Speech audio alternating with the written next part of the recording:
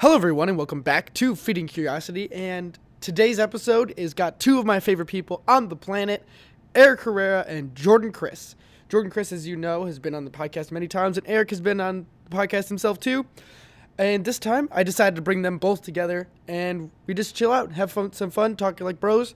And aside from that, these are some of my favorite podcasts ever to do because it's just me and my friends talking about whatever we feel like talking about, catching up, like for good old time's sake, because as we get older, it's harder and harder to get in the same room together and just have conversations. So without further ado, please enjoy my podcast with Eric Herrera and Jordan Chris, the dynamic duo. All right, we're live. We just totally died laughing for a little bit. We were joined by, yet again, Jordan Chris. Hello. And Eric Herrera. What it do? Meme King. No. Yeah. No? I don't agree with that. Oh. You don't have to, Jordan. The statistics are there. What statistics? There's data. Can you prove any of that? Absolutely. Go to my Facebook page. I believe my handle is still Eric.Herrera. How the fuck do you know that? The.bomb.diggity. That should be it. I don't think I've changed it since high school. Oh my god. The fact that's a thing is, and that you know it is next level. Absolutely, it's my Facebook profile.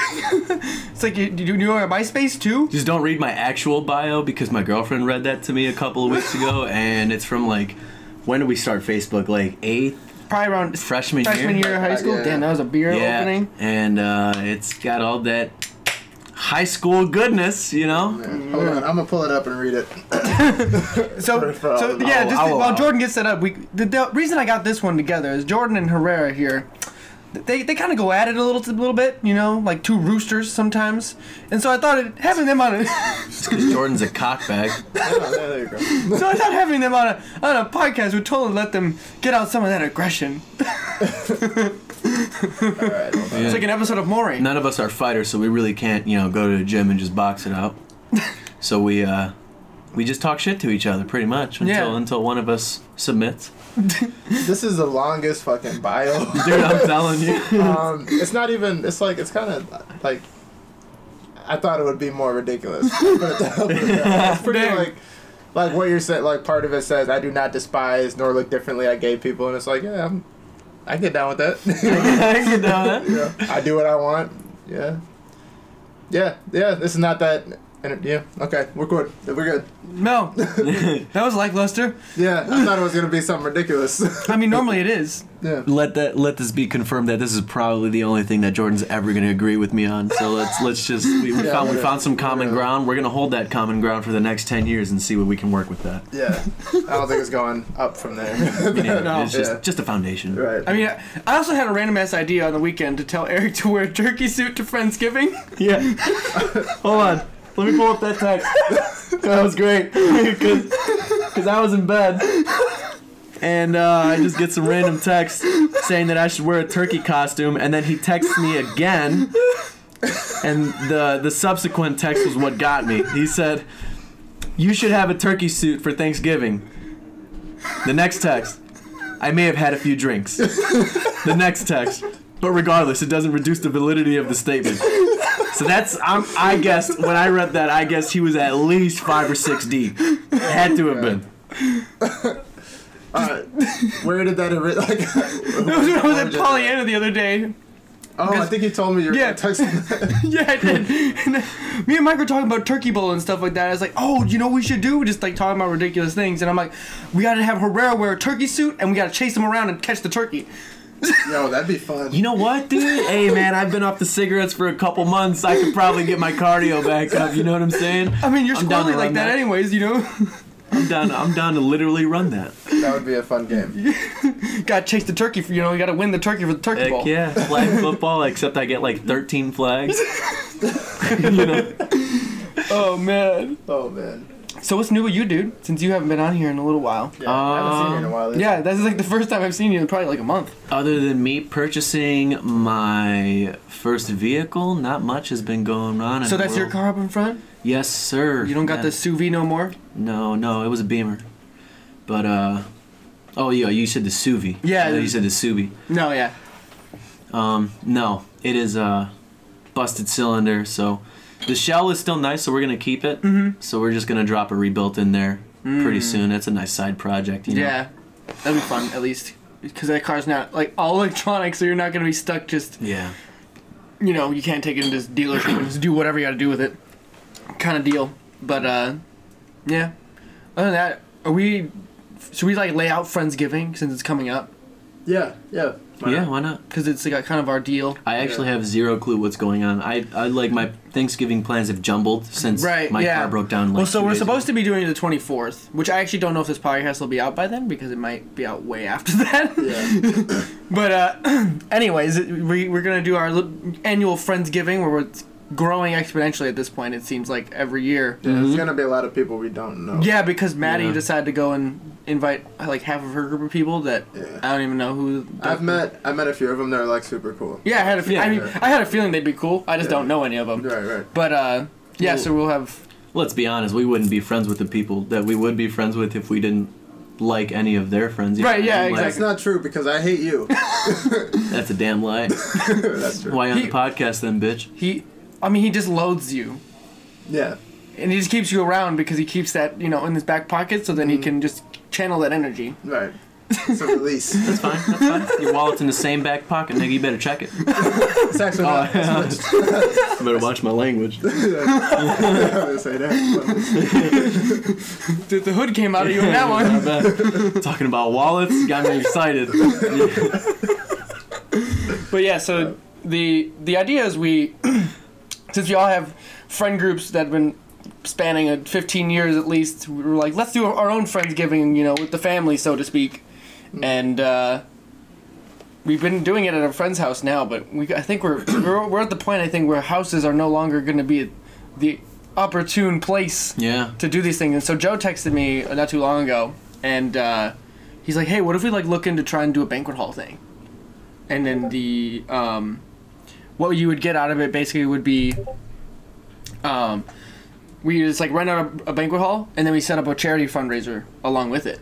And then we would pick something. So like Joe's doing the SVAs this year because he's a part of it, and then like every year going forward, we would be able to get our own whatever charity drive we would want to do with it.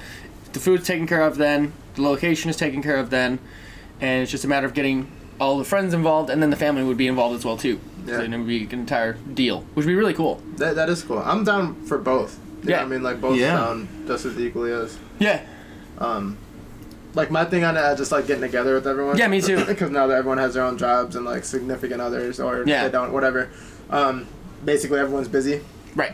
in their own right. Yeah, so for the it's nice. for the long story short, everyone has their own Yeah, shit going yeah, on. so it's Yeah, hard pretty to much. get together as much as we used to. So it's nice to have that. Like, Yeah, once a year like thing. so what I've been doing is because Mike don't have a Facebook anymore, and those people who don't, I make sure that when I find out these things, I text him right away. I'm like, hey, dude, Yeah. make sure you don't like, Yeah. don't schedule a trip or whatever, like work your hours or whatever on those days, because so we like. Yeah. Could we safely just say to make it the Saturday after Thanksgiving from here on out? I don't see why not. So it's not an issue of like, Yeah. oh, when's it gonna be? Yeah, Can we just should do agree that. to do that. I kind of We should do that. because then we can schedule it every year on that Yeah. day, no matter what. Yeah, so like even if it's hard to get days off of work for whatever reason, Yeah. you can what day. You know, it is, hey, what it's I the mean? Saturday after Thanksgiving, Yeah. no matter what. Period. Right.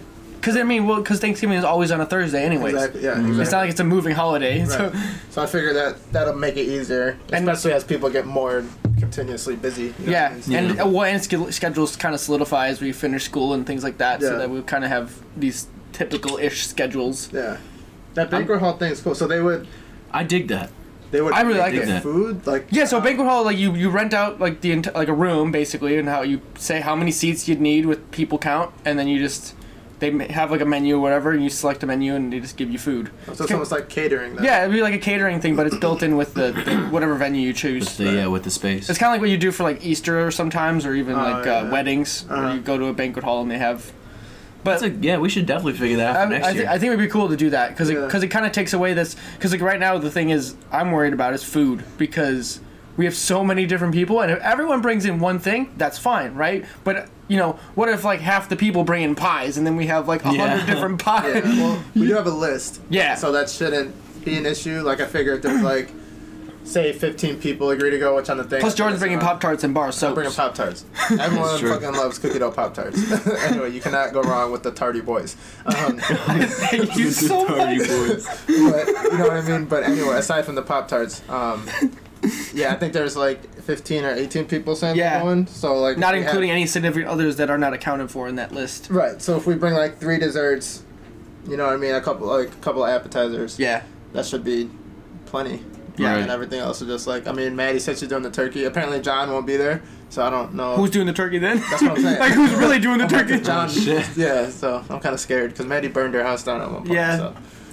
I love how we get to say this on the podcast now and she can't defend herself. Yeah. She did it. That's the thing. It happened. I mean, I've seen pictures. That's the truth. The photos are real. She told Oh, us well, herself, I didn't so see it's pictures. like it's. Yeah, not she making showed me this and up. I think it was me Oh yeah, and she Joe. did show us pictures. It's pretty Oh, bad. yeah. Yeah.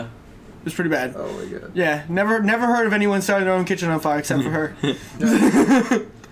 So yeah, it's a thing. I mean, now I didn't even think about that part of the logistics there is who's going to actually be making food. Well, and remember, what was it? Last year we took like I think like it was an hour and a half hiatus on who's gonna cut the turkey. Did you really? Yeah, because like it was, like nobody knew exactly how to carve a turkey, but like we could cut a turkey. you know, Yeah. but how are we gonna save something for all of us? Right, yeah. So everybody was like, "Oh yeah, I've never carved a turkey. I'll look it up on YouTube." And then they disappear for 5 minutes, and they're like, "Well, what happened to the person who's cutting the turkey?" I'll look it up on YouTube. And then they disappear for 5 minutes. And everybody's mingling in the party too, Yeah. so it's like everybody just gets lost. Yeah. I mean, Joey knows how to cut a turkey because the first Friendsgiving, me and Joe just figured it out. Oh, dude, yeah, he can fuck a turkey up. For sure can. I mean, it's honestly, you know, people get always worried. You know, those horror stories of cooking turkeys that you hear, like, oh, it's my first time cooking a turkey if you're Yeah. being a white person or whatever. I blew a 10. And it's like, It's delicate though, because like you can dry it out. yeah, well, me and Joe did it when, it didn't even take us that long, but we put like a fuck ton of butter on it. Yeah, well that colors it apparently. I thought that. Oh, really? Yeah, so I thought Now I'm putting the confused. butter over it, I thought that was to Keep make the it so juices, it's- yeah. right. But apparently all that does is brown it on the outside. Huh. So apparently what you're supposed to do is what you put inside the turkey is what keeps the moisture. Huh. So like. So that's what and then good that stuffing creates then. the flavor. So a lot of things you're supposed to do is like carrots. and Goddamn, I'm celery and hungry stuff like now. that. No, I know, right? I don't really even like turkey that much, but I love stuffing. That's what I love. stuffing is the best. So that's what Stuffing I is was the thinking part. about bringing is like, you know, honestly, it wouldn't be me making it, it would be my dad making it, but, you know, whatever. No, that doesn't work. You're cheating. Well, I mean, Cheating. I could learn how to do it. Be like, hey, Dad, what's the list? And then he'd show me the deal. Yeah, Yeah. well, you already gave us your agenda, so it's cheating. Do you want great food? Man, hey, stuffing or no stuffing, there's gonna be some great food at that party. Well, then your dad can come and you stay. Yeah, I'm about to tell your dad's invited. Dude, that My mom be a would show. party. My mom would. That would be a My mom would party. show up anyways. Hey, dudes, Yeah. I got one shot. Right. Those ones that we're already 4 hours into the party. Ah, it don't matter. You'll be good. Just, you know, That's exactly what. just she- drink some water on your way home. While I'm driving? Absolutely. I really wish that we could like have a bar set up. Because I would love to Like a be legit bartend. bar? And Yeah. I would like Yeah. bartend and be like, yo, I know Joe makes the old fashions. He makes them bomb. Joe's got the White Russians The White on Russian. lock Yeah. now. Yes. Yeah. He was the dude for Halloween, man, and he was making those good. Nice. I was I messed love up. a good White Russian I was too. messed up on Halloween. I was messed up. How was the party? It was cool. It was like really weird because like the president or no the faculty like advisor of the SVA's Student Veterans Association, he's like hangs out with the students, and so we were at his house, like his giant ass mansion in Ann Arbor, in his basement basically, like hanging out, and like the entire thing was set up with Halloween decorations, couches all down there, and they had like this zombie head with like punch flowing through it, and like we thought it was just fake blood, right, just flowing down into this cauldron, and like he's like, no, you can drink that, and it's like got like a whole bottle of vodka in it, like what? What? That's Yeah, insane. it was crazy, and then like they had like a whole dance floor in the one corner of the area, and then Wow. just like chill. It was really cool, like, and then just like having all those different people. Yeah. They're mostly like other veterans, you know, that were Right. who are done and now finishing up the degrees, and Right. you know, I met like a physicist, 2 mechanical engineers, 2 aerospace engineers. Like, Yeah. it was just weird. It's gonna be shit. all over if you go to Yeah, school like it was that. like super all over, and I was like, Yeah. damn, these guys are smart as hell. When you start going to the smaller schools, you start running into like, you have like the few main. Right, yeah, majors. the stoop, like the big degrees basically for Yeah. like that are popular for people. Right, but if you go to school like that, you're gonna have people doing freaking Yeah. everything. You know what I mean? Yeah. It's kind of cool. It was really neat, and then I got to interview for the podcast. That'll be the next one actually. It'll be out by the time this one is. William Waterstreet. So he's the president of the SVAs currently. Oh, that's his name. Yeah, and so he's a electrical with minor in mechanical, but he also is really into politics too. And so he's like got this really so for me like that's interesting because you know when you think of someone who's into politics you think of that kind of like lawyer or something like you know that's very articulate about words and not like systems oriented so much that an engineer would be like. And so I think it's cool when you get like a cross disciplinary type of person who wants to make an impact in government Right. with that training as an engineer. Right. You know, and he already has a whole bunch of stuff with foreign affairs because he was part of that in the military. He was doing the camera work. He was like one of the instead of being given a gun, he had the camera on the battlefield, and he was stationed in Interesting. Afghan, I believe, and so he had to take all the battlefield photos. That's crazy. That's Yeah, so he's got really like he has a lot of experiences. Like he in the podcast, he talked about how he could like translate that into like a journalist job if he really wanted to. Like instead of going to school, he could have just gone straight into like some sort of journalistic duty. All right. So Basically. was he a photographer beforehand? Or No, the military he's like, yeah, you did really good on your ASVAB or I forget, is that the right one? Yeah.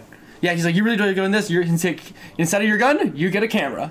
You know? He scored great. Here's a camera. Yeah, like he's like, you're too smart for that, so here's a camera. It's funny how the military does that, right? Yeah, right. That's cool though. Yeah, it was super interesting to be able to like have a conversation with someone like that has that much of a different experience. But it's also like I love the military people though because it was like being in this really weird place where everyone's just able to talk about all these like really hot button issues. Like the Friday night before the party of Halloween, we went to this like little hole in the wall bar where we just went downstairs and they were drinking wine and just bullshitting about different ideas and stuff, and like half of the conversation was why the electoral college was stupid and how to remove it and what we would do with like it was really weird. I was like, where am I right now? I'm like, this is like I'm at home but we're talking about like these things. Right. So yeah, it's just a really surreal experience to be able to like kind of have those kind of deep conversations that I'm used to having because of this podcast and our friend group. Yeah. And then be at like a stranger and everyone's just like, yeah, these are my ideas and here's these things and let's just talk about them. Yeah. So it's pretty cool. That is cool. But again, yeah, at a school like that, you know, you're gonna Right, it's people exactly. probably, think about, especially people who were in the military or some sort of stuff like that. That have thoughts on that. Right, I think it's like part of the military mindset where you, especially for the people who are more intelligent about you know having like goals or aspirations, they are articulate enough to be able to talk about more than just a singular topic. Yeah. You know, and then they're also upfront enough where they're not going to be like, oh, I don't know about my ideas. They're not going to, you know, pigeon toe around things. Well, yeah, because Yeah. they've thought about it. Yeah. Yeah. So. Just Yeah. sounded louder. Oh, yeah. Yeah, I mean, if you spend time thinking about something, you're gonna know your opinion. Yeah. Versus like, if someone starts talking to me about like what it is to be an astronaut, I'm gonna be like, dude, I really don't have much to say here. I know you guys eat dry food. Yeah, That's about it. that looks fun. I don't I Like really don't know. you stake in a chair for a couple minutes. But speaking of which, we should talk about your screenwriting stuff you've been finding and talking about those videos. I think those are so freaking cool. Yeah, dude. Did you watch the one I posted Yes. late last night? Yes. Did you watch it? I don't think so. So Okay. that's a YouTube channel that does all that stuff, right? Yeah, it's Script to Screen. Yes, that's it. That's what it's called. And actually, I was talking to your brother Nick about it. I was telling him about that exact scene that I posted, and then I went back and rewatched it because I'm like, man, this was just like done masterfully. But the scene in question was the opening scene, the teaser to Inglourious Bastards. And I don't know, the way that they scripted that, Yeah. like how it was kind of so drawn out, you know what I mean? Yeah. Like they didn't bore you with how drawn out it was. Like they kept it entertaining and like in that same sense built the suspense up Right. because you know there's some shit going on because in a movie specifically really nothing is done for no reason. There's always a point. So like, Right, yeah. they open the scene and this Nazi general gets out to this guy's house and you can see like the worry initially in their face, and then they go inside and start like discussing it, and you're just kind of waiting to see what's gonna happen. and then the camera shifts under the floorboards, and you see that they're like hiding Jews under there. You know what I mean? Oh, right, yeah. So then you're like, oh, well, now I know what's going on, and then it just keeps building up from there. It's just, I'm not doing it justice, but the way it was done was just like masterful. That's awesome. Yeah. It's cool to have like those really complex scenes, right? Yeah. That like when you're first watching it, you're kind of like, I don't get, like, what is this, like, this is super drawn out for you, and you don't get the point, but then when it pans like that, you're able to like really see it. But I think the magic of this particular video is like script to screen is they have the the actual like screen written text that the actors read to make the scene real, and like being able to see that like scrolling version of it like as acted and as written. You get to see how the actors themselves are applying those scenes and making the emotions and all that stuff, and how and they interpret it. the interpretations of the actors, and also how the writers write these things to make these amazing scenes, to be able to, like, it's probably like the best work, like a work study kind of thing, that if someone who wants to be a good screenwriter or try their own hand at doing it, you can really like look at this and be like, oh shit, like that's so, I don't know, it's just so cool to me to be able to like. It is cool. I'm so glad that's a thing. Yeah, me too. So glad it's like, how did who would have thought? Like that's such a cool idea, because you don't really get to pull back the curtain, right? Because like, most of us just you just see the movie as it runs through, and you don't really like you understand that it's written somewhere and there's a script and stuff like that, but you don't really think about that process, right? Because you don't see it, so it's like out of sight, out of mind type exactly. thing. Well, that's the magic of it too, right? Right. And another thing is like, even there may be a third aspect to it where the director may not write it. A lot of times they do, but sometimes the director doesn't write it, so like the screenplay gets given to the director, and the director interprets it, and then after that the actor interprets even further, you know what I mean? From a scene by scene basis. Yeah, so when you can see that kind of hand in hand, it's super cool. Super cool thing. But yeah, I love watching those. Interstellar had a good one. Yeah. One I posted the other day. There's one for the pilot episode of Breaking Bad, which is really good.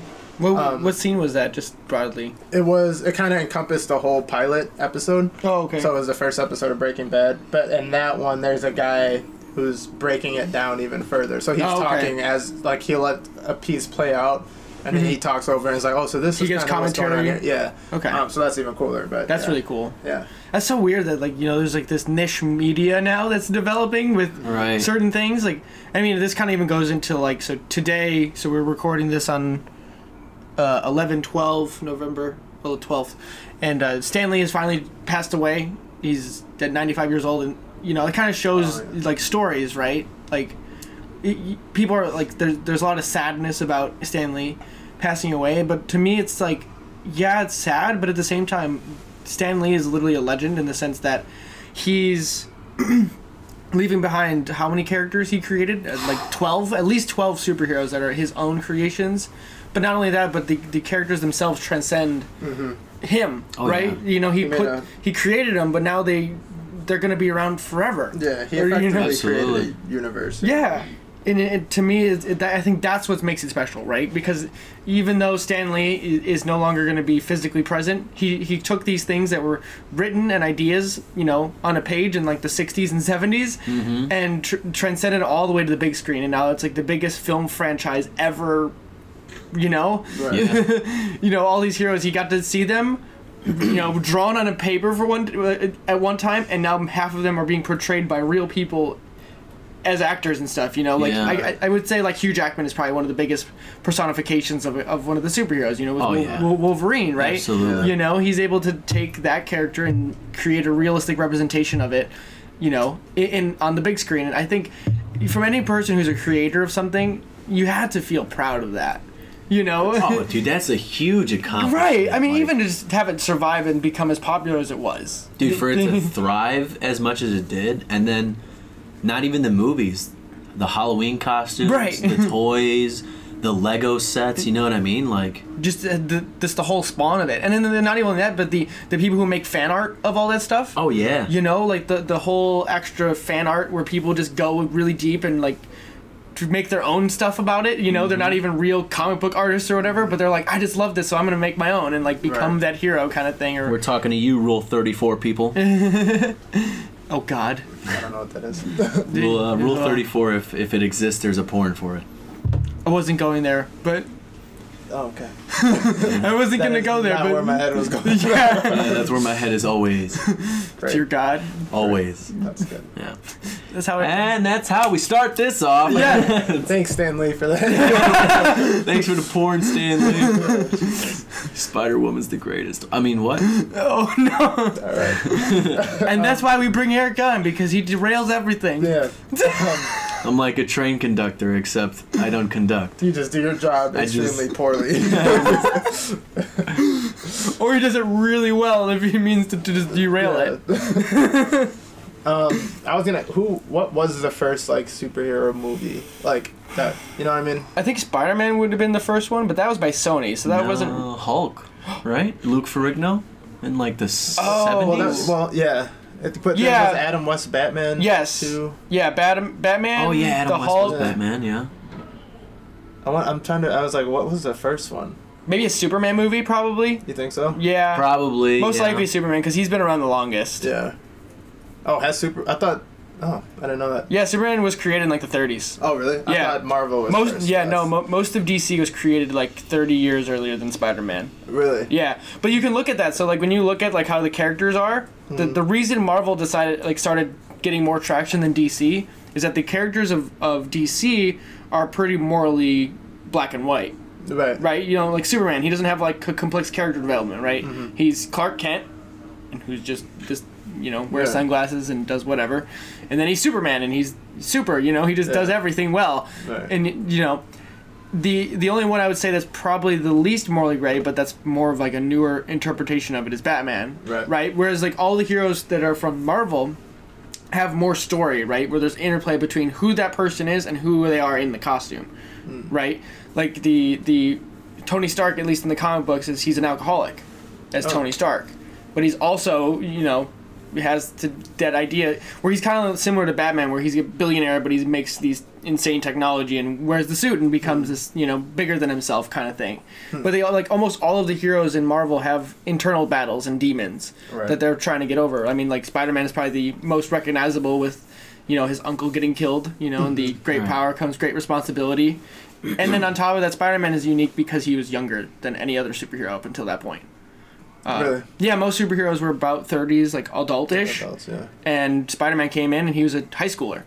And the demographic at that point was kids. I mean, like high schoolers were like reading it. So it really spoke to people at that level, and to be able to be like, oh, wow, like he's a normal dude, but he's dealing with all these normal problems, but then he's also this hero at the same time, and he's trying to balance what it's like to be a normal person and then be a superhero and, hold that responsibility to a higher level, right? Right. And it's really complex, realistically.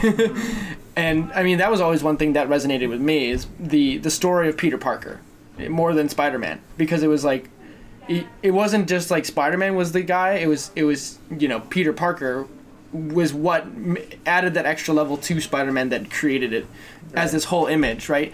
You were kind of talking about this before, because I was actually playing the Spider-Man PS4 game of like the creation of new heroes now, like Miles Morales, who's a new interpretation of Spider-Man. And when I first heard of that, I was like, that's weird, right? Because I'm so used to Peter Parker and Spider-Man, they're one and the same, right? And so when you take Peter Parker out of the equation, I'm like, that's weird. Yeah. It doesn't feel right to me a little bit. And so, but then once you get into it and you kind of like listen to the stories, you're kind of like, oh, okay.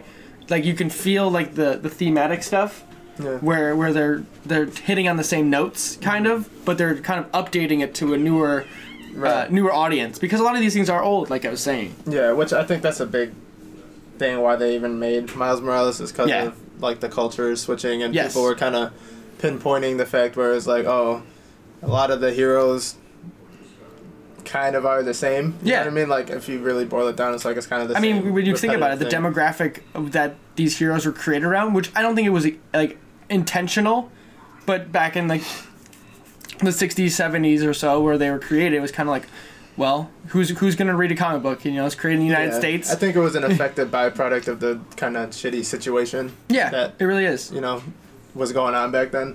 And kind of just how, like, the general outlook on things were. Yeah. And now that's changing, and even kind of like, it's kind of like all hitting the fan. Right. If you think about it now, especially with like, I mean, social media plays into it, but not to go on that tangent again. But how all that's kind of changing. So they were like, okay, we're either gonna fall off or we're gonna adapt. And so I think that's where that came from. Yeah, I mean, I think and I think too, it's like realizing that these characters aren't beholden to what they were. Right. You know, Yeah. they can still play with the same themes, but it doesn't mean that they can't update them to see. Exactly. Because I think too is that what Marvel does well is they let their writers and their artists have a lot of freedom in playing with the characters and taking them to new levels. Right. Because like even though like so I read the comic books for Spider-Man still to this day, and even though they've changed quite a bit, you still get that sense that this is Spider-Man. And the stories don't really match up to the to the actual movies anymore, because the movies are more down to the roots and the bare bones of it. Mm-hmm. You know, but you really get a better sense of what you would expect, I guess, is like just from like them being able to tell better stories, if that makes sense. Right. Because it really feels like stories now, and it's like really hits on kind of complex themes, but it's just written in a format that's like picture based. Right. You know, and it, you know, you kind of if the way I read it, it's like it's almost like a movie, right? You know, you're piecing together different stories, and it can be pretty visceral too. Like there's certain stories, you know, that they've done in the past where it's like Spider-Man, you know, helps little kids who have like cancer or something, or you know, kind of letting like one of the issues that I always talk about is right around 9/11 they came out with a Spider-Man issue that's called the Black Issue, and it was basically a black and white cover. And it was right after 9/11, so it was like all the superheroes went to go help after the two towers fell. But instead of highlighting what the heroes could have done in that situation, it was the writers and the artists drew it is that the heroes were supporting the first responders already there. And it wasn't that the heroes were the ones that were the real heroes. It was the people who were everyday heroes, that the ones that make differences. And it was like at the end of it, there's this picture of all of the firemen and the flag, you know, and the famous photos you'd see, and then they're all in front, and all the heroes are lined up behind them, like Hulk and Spider-Man and stuff like that. And it's like one of the like that's really powerful stuff, right? That is powerful. You know, That's awesome. because it really Hulk would be the last person I want there. Like, we really don't need you. But yeah, you know, when you have those kind of things, it's cool. Like even like when Barack Obama was inaugurated as president, they had a Spider-Man issue with Barack Obama as in a comic book. Yeah. That's pretty cool. interesting. That Yeah, they do that. and I have these all upstairs, so I should really take pictures of some of them because they're kind of cool. Like I forget about them because I just have so many at this point. But it's Right. like Are the stories linear, or are they kind of like some of them connect and are linear and stuff. They have overarching stories, but for the most part, you kind of pick up. You just kind of start where you want to, and then if you want to keep following along, and you can always go back, and they'll kind of make them into like manga-esque chapters after a while, where it's like they'll put like 10 books together, 10 singular issues together, and make them into a longer format book that encapsulate a section of time. Okay. But like it's kind of just pick a hero you find interesting and then just start reading, because there's so like they're really like running totals, like multiple hundreds of issues for certain comic books and stuff like that. Yeah, And that's insane. And they restart every so often. Like Spider-Man's restarted from one multiple times recently. I'm gonna say, how many times has he died? You know what I mean? Yeah, I mean, plus there's like alternate universe kind of things. So Yeah, I was gonna say they got the whole Spider-Verse. yeah, so Spider-Verse is going on right now, and Spider-Verse to me is like kind of like the coolest thing ever, because it's like the idea of what if there were it's the idea of the multiverse, right? So there's like string theory. Yeah, there's a whole bunch of just multiple like versions of you in the world, or on a separate world, right? And so they have like Spider-Man as if he were a punk rocker, and so he's an anarchist. When you like learn more about him, and he's not even Peter Parker. He's actually like a guy named Hobby Brown, but he's still Spider-Man. And then he's like plays a guitar and stuff like that. But they all kind of have the same themes of Peter Parker in some way. And then they have like a different universe where Gwen Stacy became Spider-Man, or Spider-Gwen, and Peter Parker died. And yeah, like, these really weird ones are there's like different time periods of Spider-Man. So there's a Spider-Man Noir. So he's a Spider-Man from 1920s, and he wears all black. awesome. He wears all blacks, and he's a little bit more morally darker, where he has a gun and he shoots people. He's not afraid of killing people. So he's not even he just wears a spider suit and has a gun. It doesn't go. It's like black and white. You actually can see it in this game. I can show it to you. Really? Yeah, like so that's Spider-Man Noir, and then they have I'm trying to think of who else. Like there's some other weirder ones where Dr. Octopus has got a new clone body where he's like a genetic hybrid of Peter Parker and Dr. Octopus.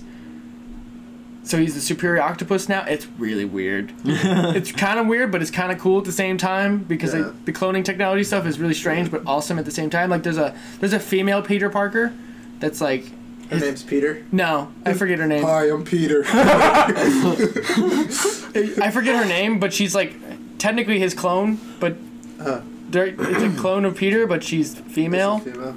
Yeah, see, like I said, this whole clone thing Yeah. gets real squirrely real Yeah. quick. I'm They gonna can be get, like- honest, man. If cloning technology actually becomes Don't a even thing, don't even go here. I'm not gonna clone myself. Dude. There can only be one. Yeah, I'm we- gonna have children, and that's about it. Yeah, we do not need more than one. Eric Herrera. You definitely do need more than one Eric Herrera, but I don't think it'll happen. But yeah, like, just to me, like, I mean, obviously you guys know how much I enjoy Spider-Man as a story. Yeah. And I just wanted to say a little bit about that, like, you know, one of the things I always, like, got really into is if you ever wanted to, like, the proverbial, like, live forever is to tell your story, Right. you know?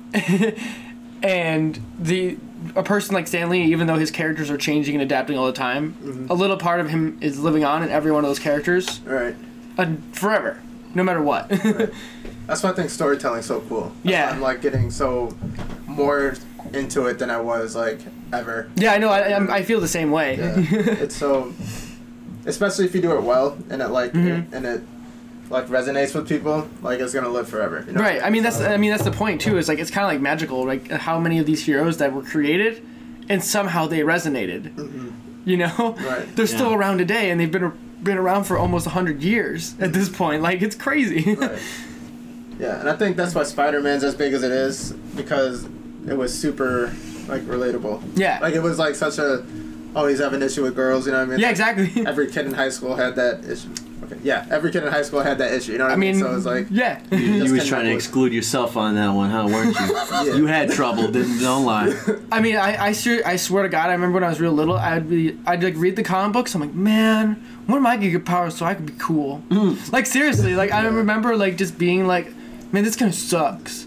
who didn't want to be freaking Spider-Man? No, but I think like Yeah, right. Spider-Man, just be better, like just be bigger than who I was, kind of thing. You know? No, I feel you. It wasn't just like to be Spider-Man specifically, but that would have been cool because then you get the girl and then Right. like I was like, when's Barbara-Head gonna show up? Right. It's Speaking of the memes, by the way, for Spider-Man is the Kirsten Dunst. Oh yeah. It's why like, the first two Spider-Mans were the best. Yeah, and it shows wow. Kirsten Dunst in the rain with her Wet top? Yeah, wet tops, nipples poking out, and everything. I was like, Jesus That's Christ. the only reason for the Spider-Man movies were good. people have too much time. That's exactly what I was gonna say. Like, I don't know. It's just cool. Like, storytelling has been one of those things. Like, and then whenever I think about like what like I think propelled like superheroes back onto the map for like people being able to like take them seriously again, because I think most of the superhero movies in like the early 2000s and late 90s were kind of lackluster. Yeah, some were good, some were again. Yeah. Yeah, but I think really what changed it was Dark Knight for Batman. Oh, for sure. The reimagining yeah. of Batman, because I think what it did is it took itself seriously enough, right? You know, because I think a lot of people assumed that the demographic of the superheroes and stuff was for children, Right. you know? And when you took Dark Knight and you said, okay, superheroes can be adult themed, right? Right. And then you can be serious, and you can really delve deep into like psychological things and kind of understanding what's working at play here, right? Because like, you know, at the end of the day, what is Batman? It's fear, right? Right. His big motivator is fear, right? And so what he does is he becomes this symbol for fear, but he, instead of turning it like was traumatized as a little boy, and so he knows what fear is like, right? But then his parents were killed because of crime, and so he becomes a symbol to stand up against crime by being their source of fear. Right. Create fear. Right. And it's, you know, and you can go really deep on that, and like how, you know, there's always this weird kind of thing that comes into play is like when you create a symbol of a higher moral standpoint, there's always has to be a counterbalance to those things. Right. Otherwise, it's not interesting in Right. an entertainment sense. But yeah. Right. Yeah, well, I mean, it's also weird as like how it just makes sense, like that you need an ever increasing goal to fight against or be your adversary to be Right.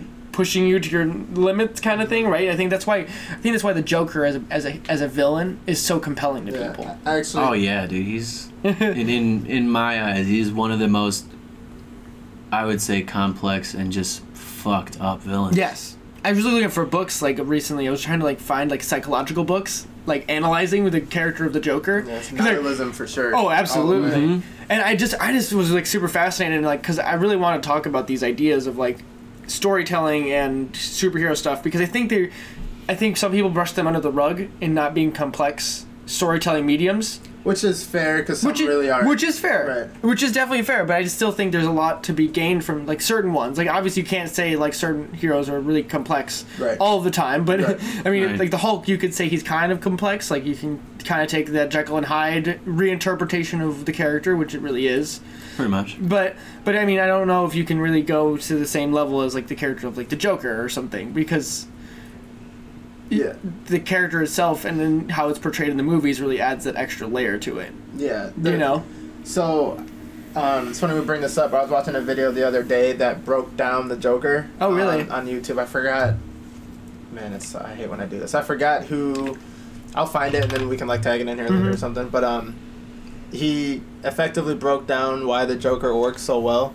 Okay. And it basically came down that it was the perfect villain for Batman because he had no real goal. Yeah. And Batman, again, his thing was fear. And the Joker wasn't afraid of anything because his goal was just to tear down what Just Batman structure, wanted to yeah. build. Yeah.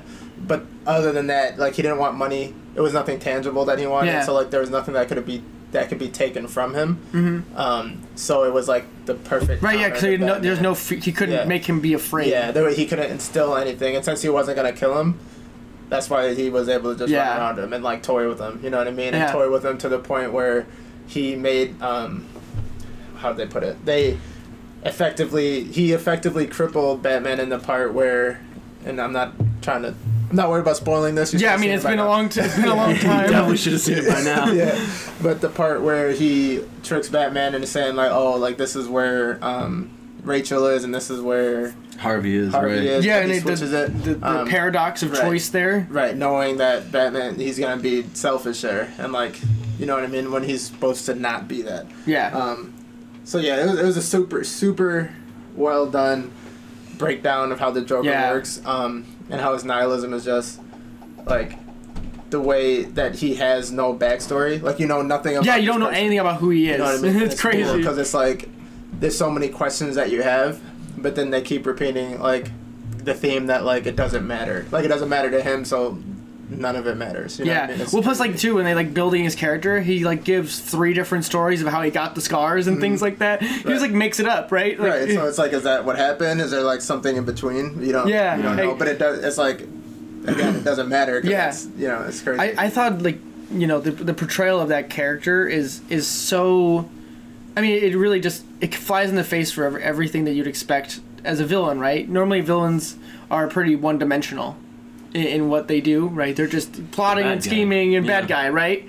But as that level of bad guy is, he's just totally like a checkerboard, right? He just does all these different things, and like I think the way they showed it in that movie just really encapsulated just how like what evil is, you know, because he's like working against all of the crime bosses and burning all their money and Right. like, you know, and just playing the game from both ends in some way. right. And it, you know, and then at the same point, he's like trying to prove an example of, he's like, you know, people, even your brightest star can be bad, kind of thing, you know, where Yeah. you know, creating Two-Face and like forcing, you know, that shift in Right. people, right, and to being like, even though you think you could like hang up the cape, right, and Batman, the city won't need you anymore, kind of thing, and being like, you're wrong, right, Right, yeah. because not everyone has the strength of whatever mental fortitude, I guess would be the Yeah. or the code of ethics. Yeah.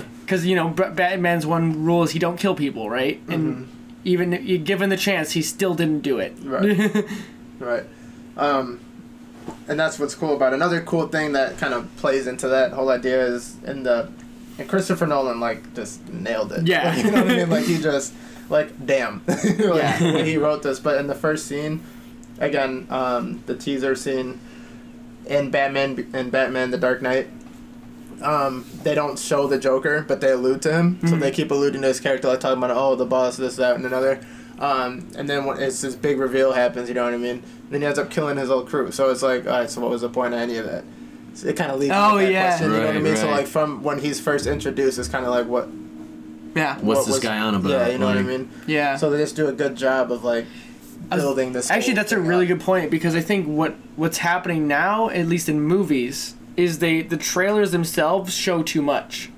Absolutely, yes. You know, where it shows too much of the major plot points that you're like, well, I'm glad I saw the movie already. Right. I think it kind of just removes some of the suspension of disbelief a little bit, where you're just like, well, I kind of think I just saw the whole movie, or at least the worth remembering. Or the thrill factor. Like with Venom, I think they shouldn't have showed, to me, if I were to craft that trailer, I wouldn't have showed Venom. No, you should not have. Yeah. Like, you should maybe show, like, the scenes where he just, like, you get a glimpse of the face or something, like, but never show the whole silhouette. Yeah, they, like, showed so much. They showed the last scene of the movie, you know what I mean, in the trailer. And I'm like, why would they do that? Yeah. I don't know.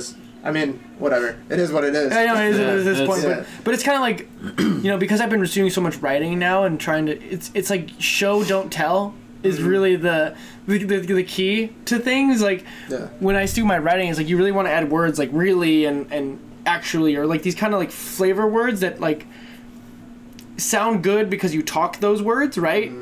But when you read them, it's like you're on a piece of paper. It's just filler. Yeah, it's just filler words, exactly. And so you're like, does that word really need to be there? No. Like the sentence, this is when you make it more concise and trim the fat. It's just better that way, right? It's better raw. Yeah. If you can, the way I look at it is, if you can take it out and it still makes sense. Yeah, exactly. You don't need it. You know what I mean? I had to just have this conversation at work where I was like, hey, you know, your writing is good, but like some of it can just be refined where you're trying to like say things more intelligently than necessary, because it's like, you know, you're trying to write for a specific audience or whatever, but I'm like, at the end of the day, if it just sounds better to just say it plainly, then just say it that way. Yeah. A lot of people get, well, I won't say a lot of people, but some people get fixated on trying to sound more intelligent in their writing. No, I think that's just common, because I think people think it's because writing is taught formally more often, they try to be more eloquent than necessary, I guess would be the word. Yeah. But a lot of times I feel like you're doing yourself a disservice, especially it depends on what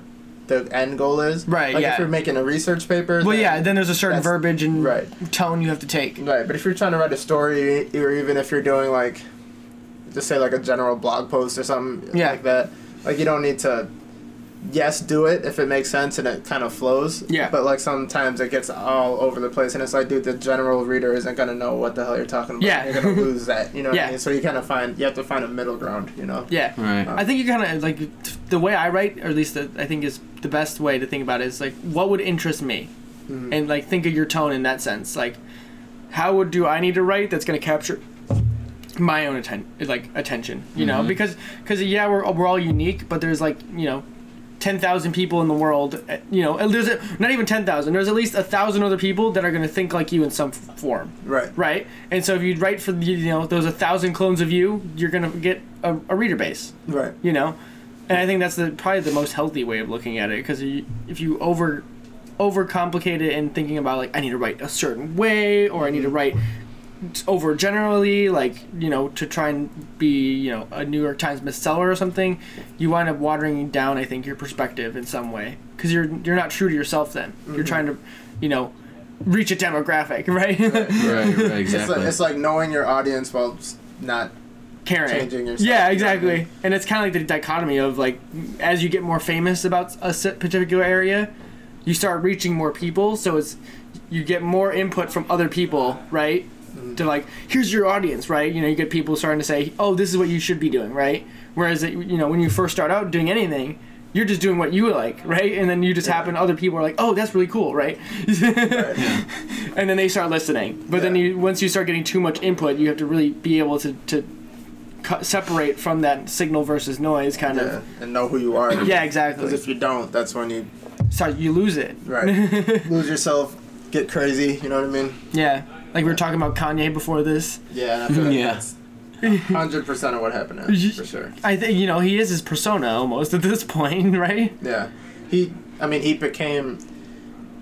I've said this time and time again, but like he just got lost in the celebrity of himself. Right.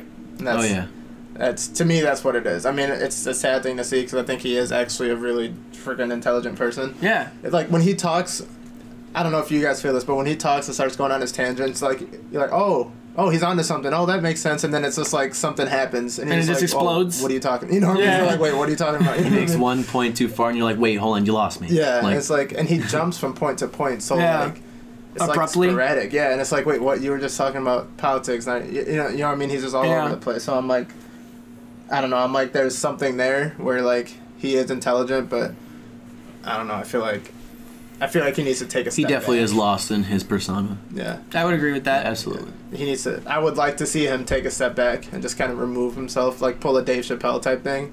Yeah, I Right. was just about to say, Yeah. go I off was the grid I for was a gonna couple say though, years, like find if yourself. you think about it, right? So like, a person like Dave Chappelle, I think, is a perfect example of being able to manage expectation in some way, right? Yeah. So I listened to a podcast. It's the title of it's called "What Really Happened," and so it's these like investigative journalism put into a podcast format. That's cool. And so it was, the episode's called Citizen Chappelle. And so what happened is, I think Chappelle was filming his second special on Comedy Central. This is back in the early 2000s, I want to say, around there. And he just went off grid. He just left and went to, I think, South Africa or something like that. Yeah. And everyone thought he was like checking himself into rehab and doing all this crazy stuff. He was like, and then he like, after a while, he kind of came back and he's like, you know what? He's like, I just didn't want to deal with the public perception. You know, because that first season, it went over, you know, the Dave Chappelle show was like a hit, right? And then he was like filming the new one, and like he just didn't feel like he could, you know, hold up to the standard that he was living, right? And it was kind of like the question they posed at the end was like, do things need to always have a season 2, right? Could you know, could you just let things go out in a blaze of glory and be like, hey, the first one was good, you left it what it is. That I just made a huge gesture, but that's exactly how I feel about fucking Breaking Bad because they're making a sequel. I just heard about yeah, that. sequel movie. I don't know how I feel about that, man, because I'm like, dude, it ended So fine, you know what Yeah. I mean? Like, they're... Capstone did, hardcore. Yeah, so I'm so nervous they're gonna mess it. And I like Vince Gilligan's a great writer, so like I doubt it'll be terrible. Yeah, but sometimes it's like, is it necessary, right? Exactly, and it's like, not. is there more to tell than this story, right? Because Yeah. I think in this day and age we get so sucked up into like, oh, everything needs a sequel. Right. Everything needs a number 2 or 3. Franchise it, right? Bam, make him. You know, and everyone gets the money signs in their fucking eyeballs because Yeah. they're like, I'm I want to take a quick second and talk about how you can support our show. I believe this is the most honest way that I can connect with you, the listener, and put it in front of everyone. You can support our show for as little as 99 cents a month. We release 4 podcasts a month, all at an average length of about an hour. That means you are supporting us at just 25 cents an hour. That's cheaper than the dollar menu. I think it's safe to say that we provide more value than that. And if you learn anything from our content, please consider becoming a supporter today with the link in the description of any episode or on the website at feedingcuriosity.net. And with that, thanks for listening, and please enjoy the show. serious, right? No, Like, yeah, you are. It's just, Like, your favorite movie is The Warriors, right? Oh yeah, absolutely. Imagine if they made a sequel. Oh, bro, I would literally stand at the fucking theater and be like, don't even watch it. No, you're wasting your money. Stop. Stop. What are you doing? Just give me the $20. I'll show you the real Warriors. Like, I don't know, sometimes it's just nice for things to end. Like the Lord of the Rings series, I don't know how I feel about that. I don't know if that's a sequel or if they're just redoing it. I don't really understand. yeah, they're doing a TV show on Yeah. Amazon. Do you And know- So, I don't really know, actually. That's a good point. I know, I'm assuming it'll probably be like the movies redone, but in a TV show format. See, like, that may be cool because you can see it in a different light, but like... And yeah, it would have what's a the different. purpose, you know? It would be longer. Like it would be way longer than the movie, because the movie's The like movie's already long as fuck. right. But it would be longer in the sense like They can draw it out a like lot Game of more. Thrones, right? They're able to show more of the story because they More got of- yeah. 1 hour episodes The story for between 10 different episodes. You know, characters. Right. so one season is like 10 hours long versus one movie is 3 hours long. Right. Right. For Lord of the Rings, and they're encapsulating a book that's like 600 pages. Yeah. Right. My only thing is, I think the essence of the Lord of the Rings movies. I'm not counting the Hobbit movies in this either because I don't think they are very true to the actual representation brand. of the books themselves. But the Lord of the Rings movie, I think, were pretty close to what the books represent themselves as. Did you read them? Yeah. You did? Oh yeah, I've read all of them multiple times at this point. And Lord of the Rings is one of those things that's kind of close to me, is from a storytelling thing too. Yeah. And I just get worried about how they're going to portray things, because I think certain people like myself are used to a certain style and aesthetic of how they portray them, that I don't know like how they're going to do it from whatever aesthetic and like redo it, right? That's going to that's not going to alienate people in some way, because we're used to, you know, seeing it, and I'm pointing over because I have shelves of the movies next to us, and you know, because I mean, we're used to certain view, right? Like, and I think Legolas, I think, you know, Orlando Bloom, and I think it's one, it's not that old. No. And two, it was so well done and huge. Yeah. That it still has an impact on a lot of people. Like, I meet people just at work. One of our coworkers, mine and Alex's, has a Lord of the Rings tattoo. Yeah. Two of my other coworkers also had tattoos. So like, it's still impactful. It's not like it was done 80 years ago and now it's like, oh, time for the maybe that's a little exaggerated. Right. Yeah, you are. Still, what was that, like 10 years ago? Yeah, I was going to say 2010 maybe, around there. Yeah, so like that, it's still kind of it's newish in some senses, you know what I mean? So that's why I'm like they're redoing it already. I mean, you go into any Walmart or any place that sells DVDs, they're still not fully stocked on the shelves, you know what I mean? Yeah. Well, I mean, I think part of that is because of how big Game of Thrones became.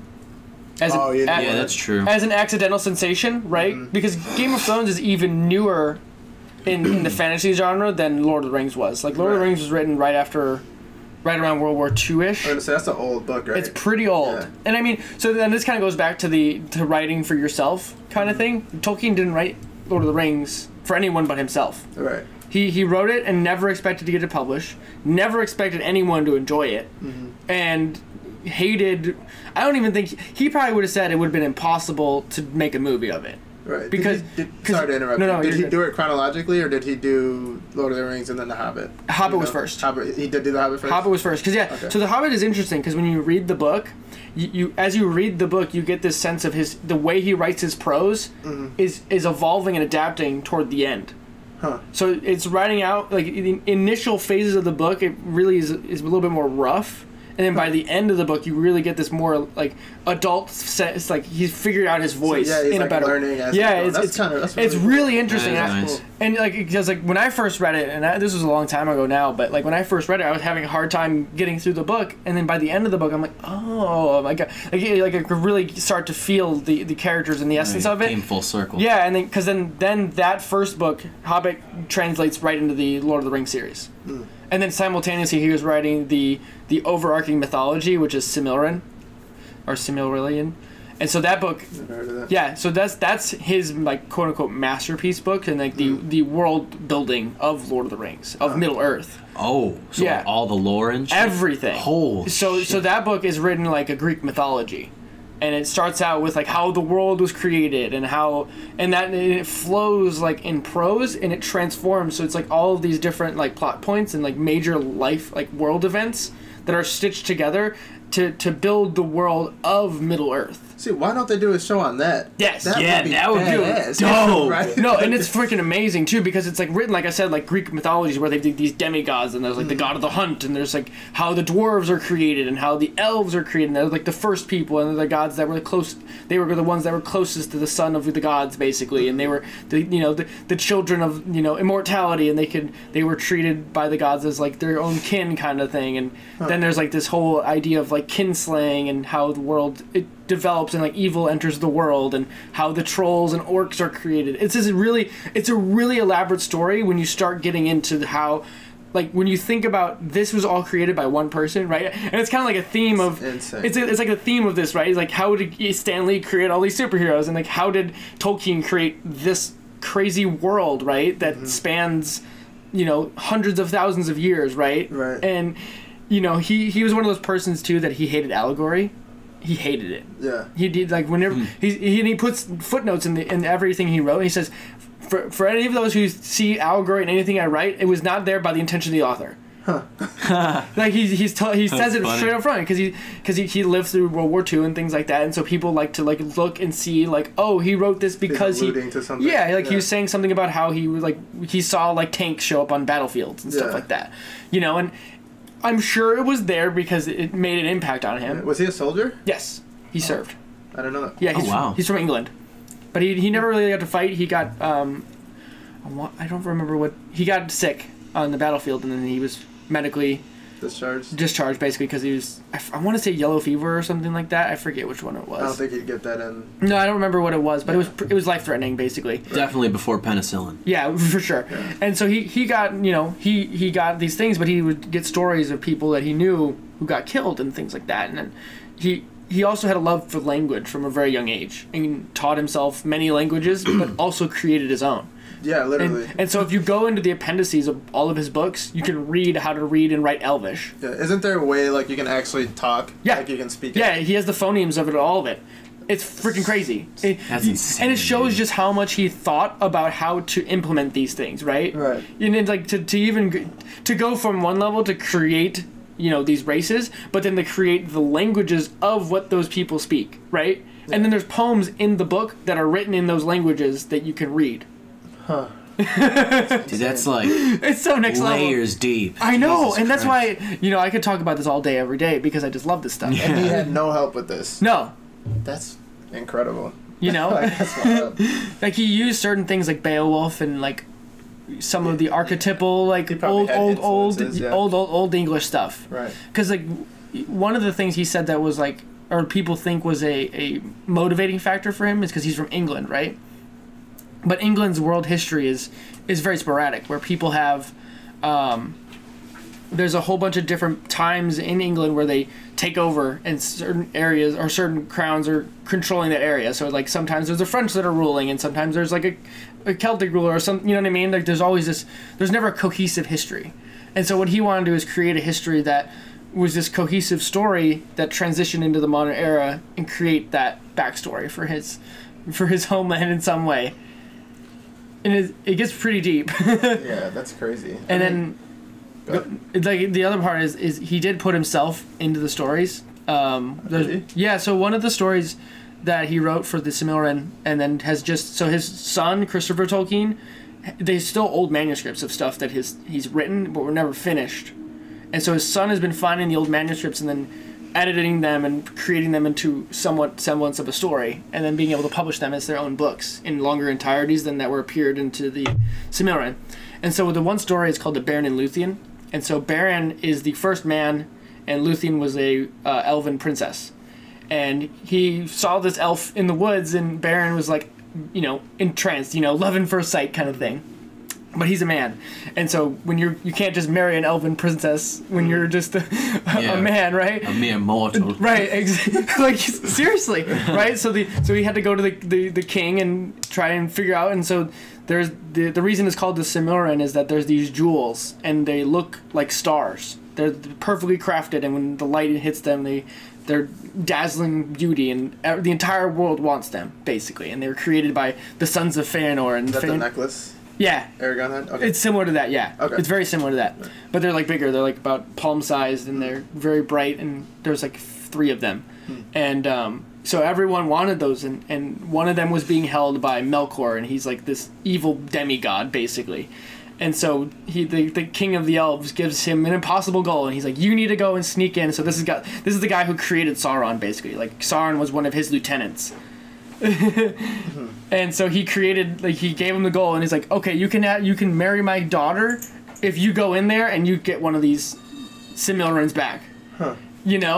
And so it's like, it's kind of like the Lord of the Rings in Right. some way, where you Right. take this impossible goal and you have to see it through to the end. And he did it for love, kind of. And by the end of it, like, he almost dies, and he loses a hand, and and he describes the scene of when he meets Luthien for the first time, and it's like this bed of flowers, and it's like the light is coming through the trees and stuff. And the way he describes it, it says that that's what it looked like when he met his wife. Wow, really? Yeah, and so that scene he That's describes. actually pretty nice. And so on their gravestones, it says Beren and Luthien. That's freaking cool. Yeah. Oh man, my heart just melted. I know, dude, and it's Yeah. like stories like that, man. It's like again, I'm getting a little goosebumps because when you hear the stories, because like he goes on this impossible mission and she finds out about it, and like her dad, like imprisoned her and like locked her in a tower, kind of like Rapunzel style, and he's like, you can't. He's like, you can't go after him. You can't like help him in any way, and so she escapes and then goes and like saves him, and they become this team, right? And so the way this all lines up is that, long story short, they become married because he like gives his life to try and protect her and things like that, and then the gods give favor to him and say, okay, you can live forever with her, but you can't be part of the mortal world anymore, and Right. they have to separate themselves. But that's the first like marriage between man and elf, and their sons become like Elrond and Aragorn and those people. Really? Yeah. Like that, That's like freaking extent. crazy. Yeah, so like it's kind of cool shit. when you start thinking about it. It's like it adds more layers to the story then, because Right. like when I read that, I was like, oh my god, that makes sense. Why some of the events that happen in Lord of the Rings are even more like crazy, because Right. it's kind of like this has all been building up where these common themes of like going in and fighting for love and Yeah. See, something like that. That's effective storytelling. You know what I mean? Oh, Like, And I didn't even do it Absolutely. any justice by my summarization here. right, but like the intrigue is there. You know what I mean? Like Right. the interest is peaked. Yeah, But, I like, mean, it's really worth just even like reading a little bit. And it's even more fun too is because when in that particular story is he has different versions of the prose that were written in different chapters, and it's like rewritten in different like years later. Almost. And so he's like this section of the book was written in, as best we can tell, between these years and around this time, and he's like, so you can see the character development of these things starting to change now. So it's almost like the screenwriting stuff. Right. Where you get this sense of like the evolving story, right? Right. Because it was never finished, like in a sense that he was ready to call it a done story, because he was Right. always re-editing and rewriting and And adding more to adding it, more so. to it. And you're blowing smoke circles like you're Gandalf up in here. We need a boat, man. I know, that's exactly what I was thinking. That's the other thing is, how do you do Gandalf over again? Ian McKellen's too Oh, good. dude. A lot of the characters. Were Holy done. shit, you just mind boggled me. You can't. I just love that Gandalf. Yeah. I just think of that scene in The Hobbit, man, on New Zealand, and you have the little flute. Doo doo. Oh, I never saw The Hobbit. Not in the Hobbit. Well, the Shire. Oh, the Shire, okay. The first scene with Elijah Wood jumping in the cart, and they got the little happy music, and Yeah. everyone's setting up for the party, and Yeah. it's my 111th birthday, Yeah. and Bilbo Swaggins is up and around, and Swaggin' Do you mean Trilbo swag? oh yeah, sorry. Like, there's just so much about like as I just started saying that, I literally had that like mental imagery of like the music and Yeah, how you can picture it. and the violin and how it like gets all like kind of. That's why I hope the series they're doing is more about what is it called? Similarian. Similarin. It's a really weird word. I'm probably mispronouncing it, to be totally honest. Right. It's like million, but SIM Similarin. Similarin. Whatever. Someone is probably screaming at their. Just saying it wrong, you fuck. Triggered. But I hope that's more where they're going, because I'm like, I can understand if Lord of the Rings was done bad, and they're like, oh, let's Right. redo it and make it better. But it was done like didn't So the third pristine. one won a fucking award, didn't it? A lot of awards. I think it won best. I mean, think Peter. the third one and it's won even Best weirder too, is Picture, I because think. Peter Jackson usually doesn't do movies like that. Right. You know, Right. like, and he really went all out into making it as true as possible to the books. I mean, that was his career. That made his career. In my Oh, opinion, for you know? real. I mean, he made a lot of people's careers from that. You know, I mean, I can't really say anything bad about. I mean, there's even like the guys that I know, like up there. That guy, he played Lurtz, which was one of the orc commanders. But that guy, he played like 3 of the big major bad guys as like one of the stunt coordinators, basically. Oh, really? Shit. Yeah, so he's like, you would never know who he was unless you saw him, Right. you know, and like it said who he was. But he like played like a lot of the major bad guys as one of the big, prosthetic, wearing all those suits and stuff like that, Right. and just being a martial artist in some ways and stunt, and having like his role as that character was amazing, right? When Yeah. you saw him fighting Boromir and. Like it's just cool to like think about that, like Yeah. to bring all of that to life and portray it in a way. Like even Aragorn, I think Viggo Mortensen. Yeah. Like he's like one of those guys that I don't think he gets many roles, or as many roles as he should. But he was for a little bit Right, on that time. for yeah. sure. And I think he's like one of those guys that, I think he's like a stage actor though too, and I think that's part of it. I think You a know, lot of that stuff. same thing with Ian McKellen. Yeah. He's also a stage actor, which really, I think that really comes true on camera more so when you have those guys who are really used to being on stage, because they're able to actively like become those characters. Yeah. Yeah. I mean, I feel like that movie was, or those stories made into that form. It was like, I can't imagine it being done better, I really couldn't. especially this soon. I would need Right. there's still a recency bias. Yeah, bias there, you know what I mean? exactly. And I mean too, so I think if I remember correctly, it was like $100 million budget per episode. I mean, that's a pretty big budget. It's Jesus. freaking amazingly huge. Who's Amazon's doing it? Amazon's doing it. Amazon? Yeah, it's Amazon. Man, I don't know. I know it's crazy. I mean, I'm gonna tune in. I'll definitely watch Yeah, it because. yeah, for sure. I'm gonna But watch I mean, it. it's just there's a big thing to follow here, right? Yeah. Yeah. And I think if anything, I don't know who's going to be doing the special effects stuff, but they better be getting Weta Workshop to do it, Yeah. because that's who did all that stuff. Oh really? Weta was literally made by Peter Jackson. Like, they're a powerhouse in the industry now. Huh. Because when they first started, they were just mostly doing physical prosthetic or physical props and stuff like that. We're making suits of armor and weapons and all that kind of stuff. And then by the third movie, they transitioned into doing the VFX stuff. So like creating digital mock-ups and like Right. the armies and all that kind of extra Right. stuff on top of it. And now Weta is a powerhouse in the movie and prop industry. Yeah. 'cause They've made a whole bunch of stuff. Right, I since remember then. how they did the horses was a big Yeah, deal, and the yeah. big one, like half of them weren't even there. Yeah. What? Yeah, and then they actually, like, when they did the mock-ups for, like, the big army battles where you see all the soldiers running, they put, like, artificial intelligence into them, and if you look closely enough, you can see certain ones that are running opposite directions. They're actually running away Yeah. instead of just running right into battle, because Right. they gave it just enough intelligence to make it be like, oh, I'm getting out of Power here. and fear. Yeah, exactly. Holy shit, that's nice. Yeah, so, like, it really made Weta become this powerhouse for prop industry. You know, within the movie industry, right? The small little New Zealand indie studio, kind of, and they've made a name for themselves for being amazing at what they do. I mean, they helped, I think, on the Lord of the Rings movie. I think they've done a little bit. Like, if you go to the website, they should have all their stuff. Or, sorry, the World of Warcraft movie and a few other ones. Wait. I'm sorry. There was a World of Warcraft movie. Oh, Oh, absolutely. a long time ago. It was a couple years ago, but it wasn't that good. How the fuck? Yeah, it didn't. It was didn't do very Oh, good. maybe that's why. I was like, I've never heard of that. It was, Yeah, it was, no. eh. It was like 3-4 years ago. Yeah, something like that. Who was the star? If you remember. I don't remember. Yeah, no, I don't even know. I watched it. It wasn't in theaters that I watched it though, but it was okay. But I mean, like from a prop standpoint, it was cool. Okay. You know, from a Yeah. VFX standpoint, it was fun to watch. Like it was just a good action movie, right? Right. Okay, that makes sense. Speaking about props, was that your brother who who took photos of the guy from the Ghost Army from Yes. World War One? Yes. Yeah, dude, I didn't even know about that, and then I dived deep into that rabbit hole. That is a fucking story, dude. Go for it.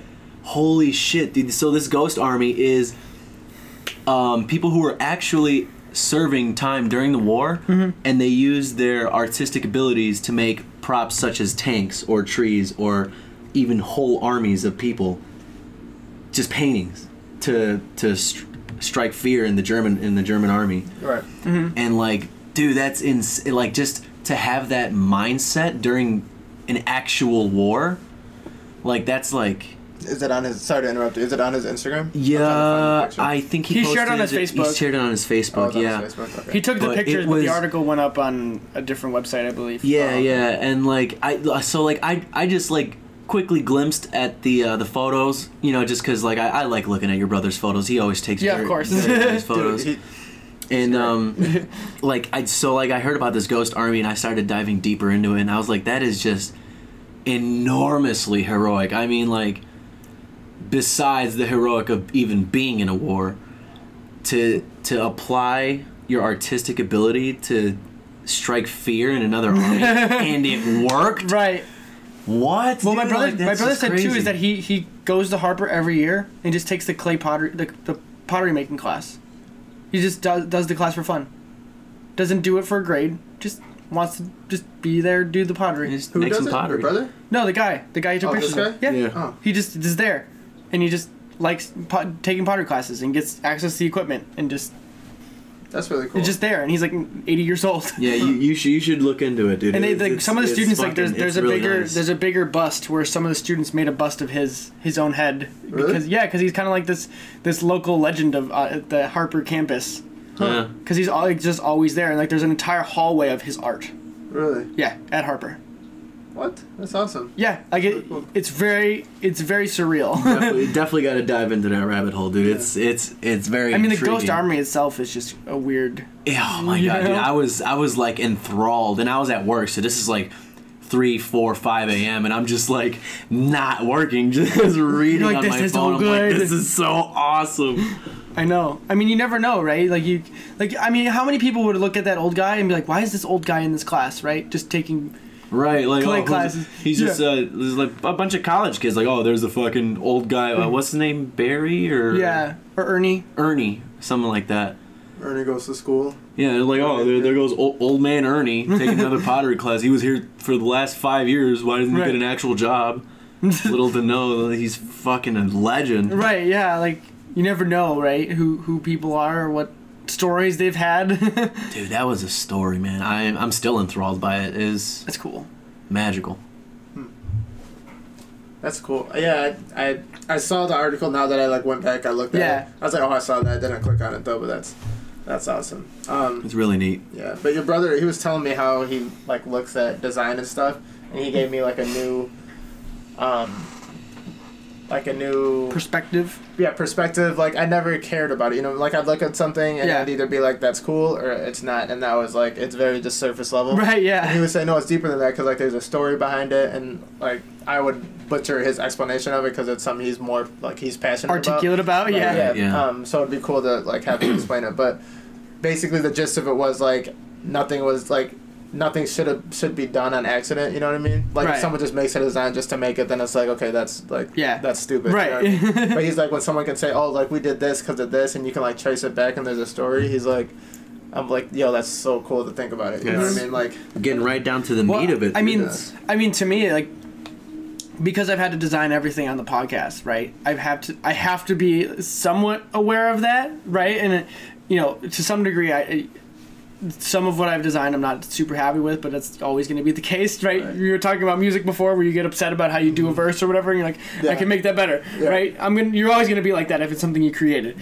But Absolutely. like when I started doing all this stuff, it's kind of like, oh man, you know, the first step was, okay, what do other people, like other podcasts do for thumbnails or something like that, right? And then I kind of like copied off of them and to figure out what I thought was cool, right? And then kind of pick colors that I thought were cool. Like I guess one of the cool things that I could kind of say here is the reason the colors of my podcast are red and yellow and black. The black is just there for an accent, but the red and yellow are really specifically picked because of the emotions that are usually associated with those colors. Mm-hmm. Red being courage, and the yellow or gold for intellect.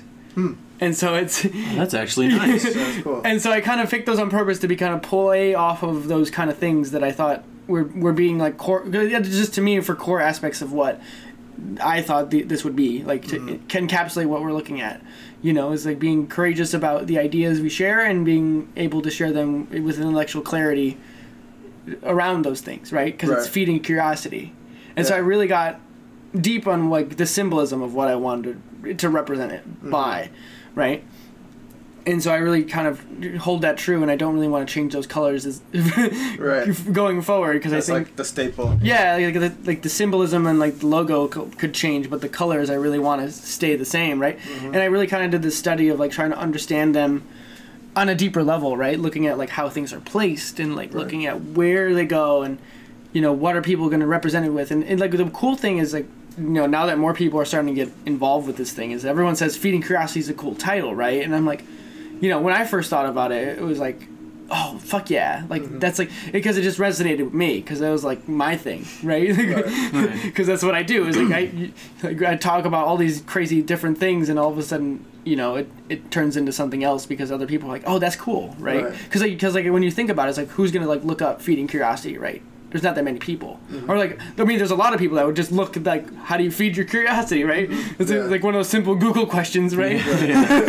But like when you start to think about it, it's like, it's not something you really think about a lot. Like one of the weirder things I've been finding out lately is there's the hashtag feeding curiosity on Instagram is actually not used at all. Damn. Yeah, so it's weird. Ground zero. Ground zero. Yeah. And so I have this hashtag now that I've been putting on every podcast thumbnail that I post. It's hashtag feeding curiosity. So I've got like an extra 50 different added hashtags. So if I ever know, that's how I'll know that this thing is kind of ever taken off, which is weird. Right. But if other people start using hashtag feeding curiosity, then I can kind of trajectory it a little bit, which is a little weird, right? And it's like, it's kind of cool to think about that, but it's also fun because like I don't own it. Like I own it because it's like the thing, but it's like what it means is so malleable. Right. You know, Right. because like to each of you guys, it has its own thing, right? And so that's the same thing with any design. Right. Yeah. That's how it should be looked at, you know? Yeah. Oh sure. yeah. Because it's its own story, right? It's encapsulated in it, right? When you create a thing, I guess I mean it's like it's kind of we're like really circling back into like Marvel, right? Creating anything, right? It starts out from the creator's perspective, but then once it's out in the world, it starts to resonate and create its own ripples of Right. whatever it is, and you can't own it anymore. And as long as it's done with like tact and thought, then chances are you're gonna hit home with some people. But if you just do it like, oh, you know what, you know, like if there's no, and you can tell, Right. You well, can really tell I think sometimes, like, the just worst to thing do it. ever is it's better to have a strict relation of either yes and or no rather than lukewarm. Mm-hmm. You know, like if people are like, that's cool, right? Like if it's just like if it's just like you raise your shoulders and it's like, I won't think about it tomorrow, right? Mm-hmm. But if you get people who are like, ew, that's gross, like I don't like that at all, or if you get the people who are like, hell yeah. Mm-hmm. Then you know you're onto something, right? And on either end of those spectrums, right? Yeah. Because then you know it's like, okay, cool. I'm like I'm not just lukewarm here, where someone's like, I can see where you're coming from, but it's really not that important. Right. Because like I think when I think back of the other stuff I've done, like with my YouTube channel and stuff, or my Twitch channel and things, it's kind of like it wasn't like I cared, but it wasn't like something that was resonating enough. Like I didn't add enough of my own to it, right, to make it resonate. If that makes sense. Mm-hmm. You know, it was more of like a playground and practicing and kind of just trying to do something, right? Right. But now, like, when I do this stuff, it really feels like this is what I'm comfortable doing, and I have so much to add and build, and every time I do it, I get to sit behind the microphone, I'm like, yes! Right. Like, I have no idea what we're going to talk about, but it's just, yes! Yeah. It's like, that's all it is. And then every time I get a new person, you know, like, yesterday we had one with Claudia, and, like, having all these new people that are showing up and just being able to, like, listen to their story and what they, you know, the lens at which they view the world, and, like, yes. Yeah. This was a question I meant to ask you yesterday, but I forgot. Yeah. Or whatever. Have you thought about, like, do you intentionally do it unscripted, or have, you know what I mean? You know where I'm going with that? Yeah, I like being unscripted as much as possible. Right. Because I just think it's more natural, Okay. you know? And go ahead. I don't listen to as many podcasts as I should. Mhm. I don't know if you do, Eric, but I haven't watched them all, but I've watched a good 5 or 6. well, no, not Just in not general. In general. Oh. Oh yeah. No, not at all. All right. I don't know if they script. It really Like a depends on your focus or podcast. Like, what is your format? So, like, podcasts are weird in the sense that there's so many flavors out there, right? Like, you can go full, like, production standpoint where you got, like, NPR, right? And those guys, they have the money and the budget and the sound crews and the entire team built around these things, right? So they can make them sound great and be like, all right, so we went on this investigation and we're going to, you know, we found this person in this field and we're going to talk about, you know, and they're just making this whole, like, investigative journalism story via audio, Okay. right? Or you can do it like the way I do it, or Joe Rogan does it, or some, like, those other people who just do free-form conversation, where you just get a person, you know who those people are, generally speaking, right? Like, they do X, they're interested in Y, and they do Z in their free time, right? Yeah. And then you just sit down and you're like, let's just talk about shit. And then, you know, my way of doing that is less Joe Rogan-y, because he just talks about everything, even though this conversation is kind of about everything too right now, is I try to find a question that gets people interested in whatever they are focused in, right? Like for you, I would ask like music and storytelling and stuff like that, right? Right. Or Eric is just kind of like being himself and like what he gets interested in, like with like the Ghost Army and things like that, right? And if you have that one question that you can encapsulate the entire conversation around, that then opens the door to everything else, because then you can free flow that a little bit more. Right. But it also depends on your audience, right? So if like the person's not as comfortable being in a conversational aspect, you do need to have more structured conversations. Like the one I did with John White, the sales director at my job, that one was more of like an interview where it was more questions to kind of keep it in the mode, because I think because certain people need that kind of thing. Oh yeah, especially with being the professional that he is, he has that mindset. Yeah, exactly. And so I think it depends on the person. Sit and chat with him over coffee about Right. a podcast or Yeah, whatever. I think it depends on the person too. Is like how they view what they're expecting, right? Right. Because I still have the list of questions, and it's in the back of my mind, and it's I'll pick out ones when I need it to. But I like to like read the person, and because I think if you turn it formulaic, it can be a little at times, right? It can get dry. Yeah, because like, if every episode is just you asking the same 10 questions every time. Yeah. What value, like, cool, yeah, like, sure, there's still value in it, but I still think it's better to pull from the person's unique whatever more often. Right. Because you don't know how the story's going to develop or reform. And there's, like, a few questions that I will always ask, like any books or mentors or things like that are fun, right? But then, then there's more freeform questions of, like, what gets you most excited right now, right? And I don't know if you guys want to answer either of those questions right now. Right now, what gets me most excited is, I would say, I've done a lot of research on welding, and It's awesome that you say that, because that's exactly what you said in our podcast. yeah, like I've been really diving into the welding, and also since purchasing my first firearm, I've actually been getting into the what is it? Killing people.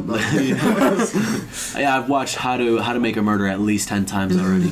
No, I haven't even watched a single episode. No, but I can't think of the word, but the actual like legal process of like what happens after you use your firearm in a defensive situation, because that is huge. Discharging a weapon. Yeah, procedure, like, I guess it would be called. Everybody wants to save the day, but nobody knows what happens to that person who saved the day after they saved the day. Yeah, it's an interesting one. You never would think about it, right? Yeah, they just kind of Right. Yeah, you wash your hands of it. done. Problem solved. Bad guys killed, done is done. Yeah. Not always the case. Yeah. Jordan.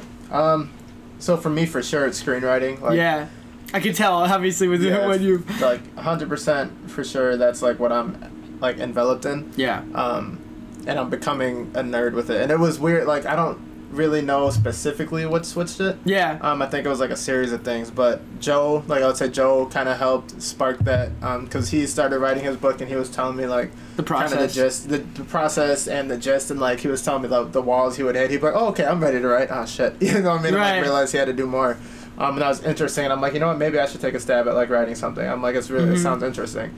So I started it, and then talking back and forth with him, he was saying. I was saying like, yeah, man, you know, I'm like, I really want to make a story, but I'm like, one, I don't read as many books as I should. Like, I'm not a student of the game as in the form of like novels, if that makes sense. So I'm like, I'm kind of really, in that sense, I'd be biting off more than I can chew. I'm like, so I don't know. He's like, well, why don't you do screenplays? He's like, that's kind of like, he's like, I feel like that's right up your alley. Yeah. I can see you doing that easy. Yeah, and so I was like, at first I was like, no, I'm not really into that, and then I kind of started. You know, like looking into it more and stuff like that, and that was like months ago at this point. Right. That was before he was in Michigan, so I guess that was like a year ago now. Yeah, no, it was like a year ago at this point. Yeah. And then something happened where I'm like, yeah, like I'm gonna do it. You know what I mean? And like the idea just flowed together, and I got it figured out. And I think one of the things that can help you here, obviously you're motivated right now, but there's a really pretty good it's a short book and a really good book. It's called The War on Art by Stephen Pressfield, and it's kind of like a look at how to like understanding the process of writing. And so in the book he uses writing and saying that no writer is born with a talent, right? Right. What a writer is a conduit for, in the book he calls it a muse, right? And so what you do is you basically bake into your schedule a time in which you are always going to be writing, and you be available for the muse to speak through you, if that makes sense. no, yeah, I think we talked about that. We've talked about this before, yeah. And so it's kind of like that idea of making something your schedule when you feel passionate about it, and like, because writing is one of those things. It's like even in the book he says like a writer's life, or not even that book, it's a different writer. He's like, a writer's job is to procrastinate up until the moment to actually start writing. You know, because like it's really hard. Like it's just because you're a professional writer doesn't make it any easier to put words on paper. Yeah. Right. Yeah. And that's really funny because I kind of had that moment where I'd be like, all right, I'm ready to write. Oh, no, you know what? I should probably, develop this. I'm ready to write. And then I got to the point where I'm like, anything more is me just putting it off. You know what I mean? So I'm like, I might as well start. And then if I hit a wall, then I can go back. But I'm like, I'm at the point where I have to start. I mean, that's like anything you do, right? So like I could easily have taken half of the I could probably taken the first 8 episodes of this podcast and said they were garbage and they were not going to have any reason to be put online, right? Easily. And I could have done that, and then this podcast would never have turned into what it is, right? Because I could have felt that I didn't care, or was it just like it could have been better, or I don't know what I'm doing, or whatever, right? You could do that with everything, right? And right now I'm doing my senior design project for school, and I think part of it too, we were talked about design a little bit earlier, is like by designing this thing that's really not super complicated, I have so much respect for any company that can make anything and then sell it to people. Because like you said, the thought process that goes into putting like a button on something, like someone had to think about that button, right? Like this microphone that we're using to record, like this entire thing, it spent months of people arguing around a table saying, I don't know, man, maybe that mute button doesn't need to go there. Maybe it should go somewhere else, right? And like, what color does it want to be? Like, what does the knob look like? How does the knob work, right? All of that stuff has to get thought about and figured out, and then like to make sure it's going to work 100% of the time to be able to sell that thing, it's insane when you start thinking about it. Like, and then a microphone is easy, right? So then you level that up to like a computer or a laptop or a phone, a TV, right? Or a car, right? Yeah. Like how many more parts are in a car that make it work? Yeah. Right? Jesus and all you got to Christ. do is press a button and to start your car, and you got 2 pedals, a shifter for your gears, and a wheel. That's all you got, and that's how you control this thing. But it's all that stuff behind the scenes to make it actually go. Yeah. It's crazy to me, and like I have so much respect for it because I'm going crazy. Like I put in a 14-hour day on Saturday working on my normal work, and then another 5 hours on my project. Jesus. Yeah, it's crunch time. Crunch time. It's crunch time. I gotta make sure it all works. This year? December 7th. December 7th. Damn, that's kind of soon, dude. December 7th, it has to all be working. You got less than a month. I know. I'm aware of it. That's why I put 14. So I put in 14 hours, and I think I had like a stress-induced like cold going into last night. like right after you guys left yesterday, I was like, I'm gonna do your guys' intro for the next episode of the podcast. I can't focus. I want to go to sleep. You sounded sick. Yeah. I was saying, because I started watching the podcast this morning, and I was like, so he sounds sick. Yeah. I recorded that this morning. Yeah. Yeah, it's funny that you knew noticed Yeah, because he sounds kind of sick or something. obviously I'm feeling better now, but like, Right. yeah, I recorded that this morning right before, and I was like, I did not feel well, and my ring told me I had 3.5 degrees elevated body temperature. Jesus. Yeah, it's really weird. Yeah. It's kind of funky when I tip my ring. Dude, that thing would like piss me off. I'm like, what the fuck is wrong with me? It's What? stress. What am I worried about? Fuck. Meanwhile, it's just rising. Yeah, right. God damn it. You need to calm down on stress, but how? I don't know what I'm stressed about. Fuck. All right, lavender baths for the next week. That's it. Take it easy. That's what it tells me. This Elevated morning. body temperature is having a negative effect on your readiness. Try taking it easy today. But how? What about your body temperature is throwing you? Yeah, it tells you my last 3 days or last 7 days of body temp there on that graph. That's really cool. It's really cool, but also kind of trippy because I'm like, how do you know this much about me? Dude, I'm saying that thing. Nope, that's too technological for me. I already know what's wrong with me. If I have a ring telling me what else is wrong with me, nope, not gonna do it. What do you mean?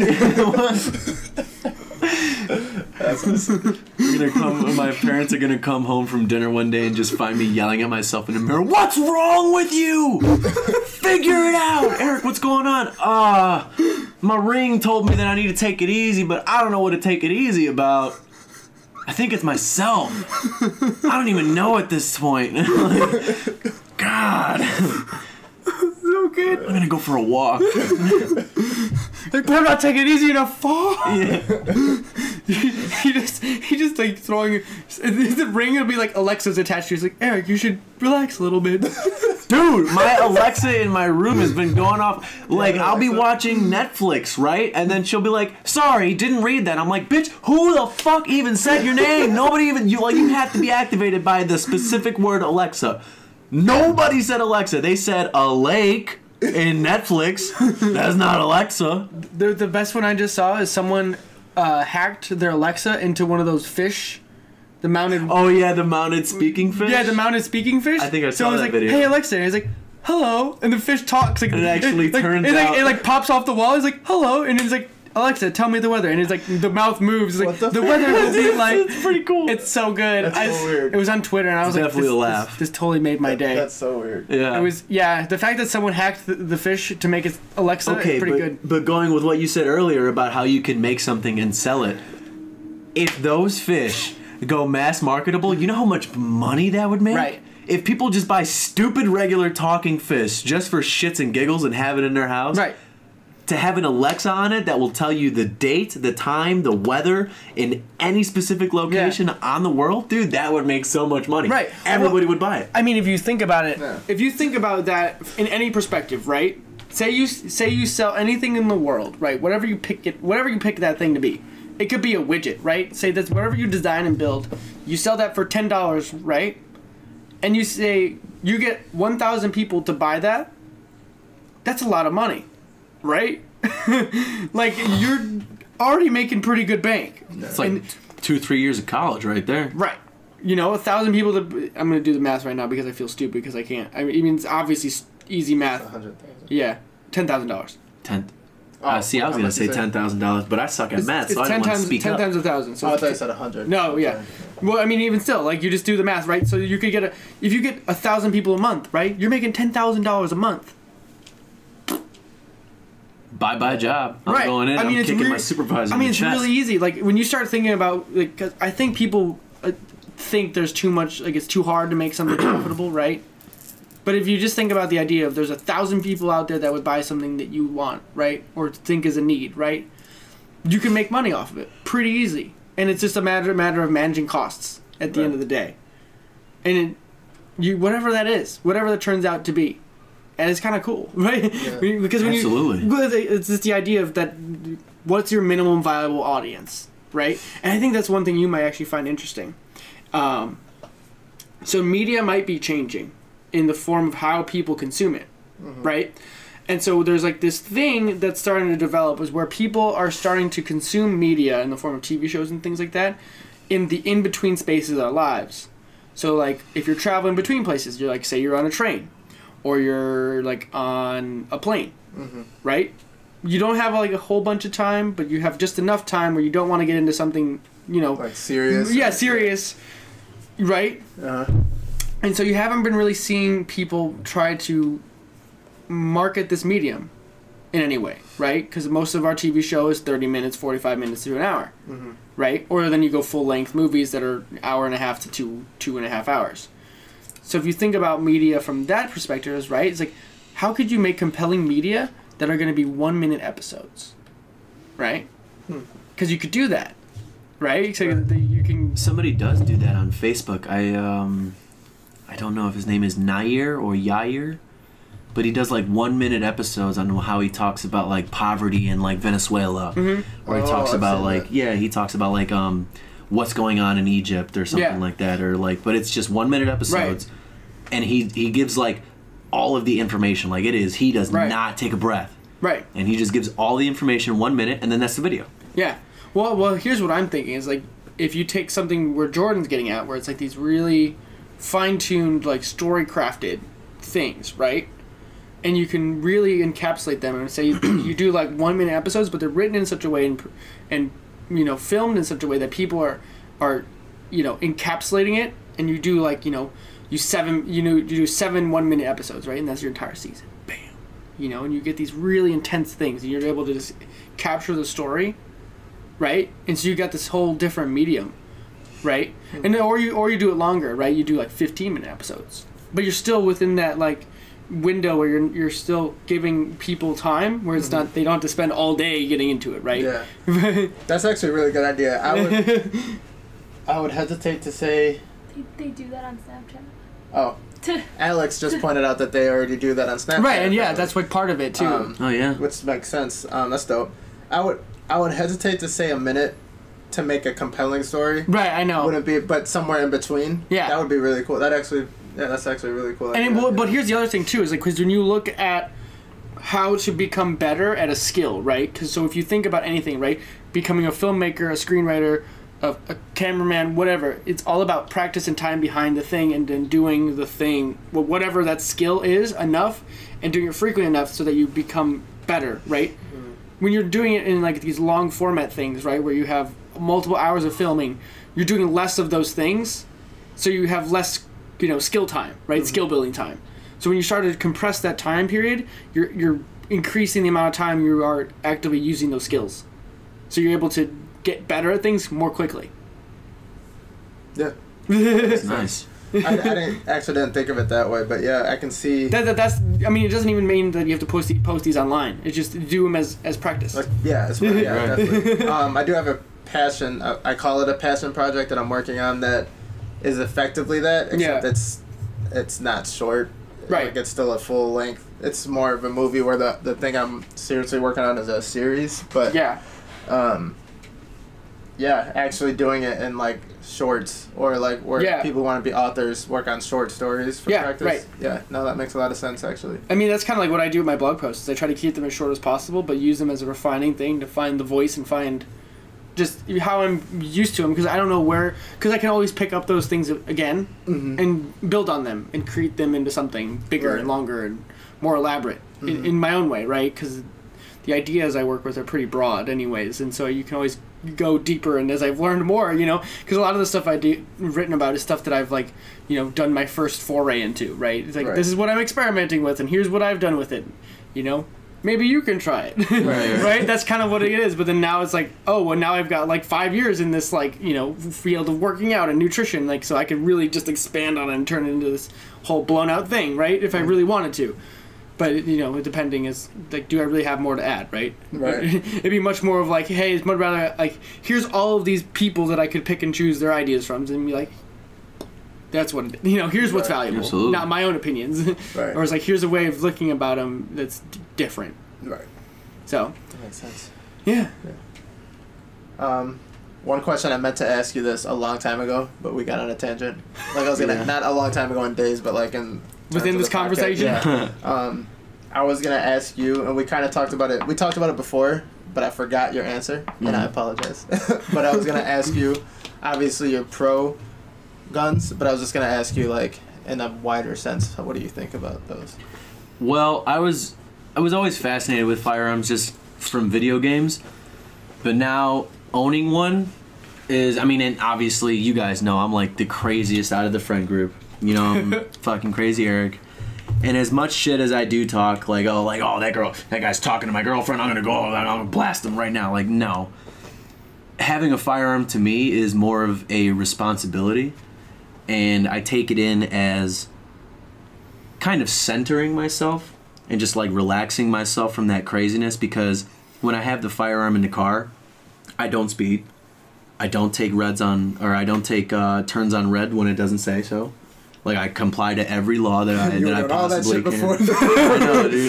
Yeah. Fuck these red lights. Dude, I would Eric's run the over personification curves. of that meme he posted, and we just had to roast him. He's like, oh, I'm for sure the best driver of the friend group. That was the worst thing you could have done. I know, I literally did that so you guys could throw shade all over me. And then you guys just go ahead and fucking incriminate me. But, it's fine. It's Facebook. It's cool. But having that firearm, like, especially, like, when I'm not in the car and it's just on my hip, like, you definitely carry yourself a different way. A way different way. Like, I've always been one to scan the environment. I'm very much an observer. But I guess as a 19-year-old kid, fresh out of high school, going into climbing towers where I have no friends, nobody knows me, I'm only in this town for a week and then I'm gone. Like, I'm just gonna cause havoc and just zoot, scooting and boot. You know what I'm saying? Like, I'm out of here. But having a firearm on me, I scan my area. I look at like anybody who's like I look for people who's acting shady, and then I stay away from them. Like, I'm not very much actively going out with my firearm intending to save the day. That's not how I look at it at all. I never want to discharge my firearm at another person at all. That's like the worst case scenario that could possibly happen. And even if, when it came down to it, like, let's say I'm at the Walmart buying something and somebody decides to, God forbid, shoot up a Walmart, I don't think I'm going to step in. Because it's, you know, that's my life that I'm dealing with, and I'd rather live till I'm 90, you know, rather than 35 and get shot down at a Walmart. Right. You know, you just carry yourself a way different way, and you view society differently too. Because, like, you know, when I got the firearm, I know you guys would give me shit, but like even people that I didn't know,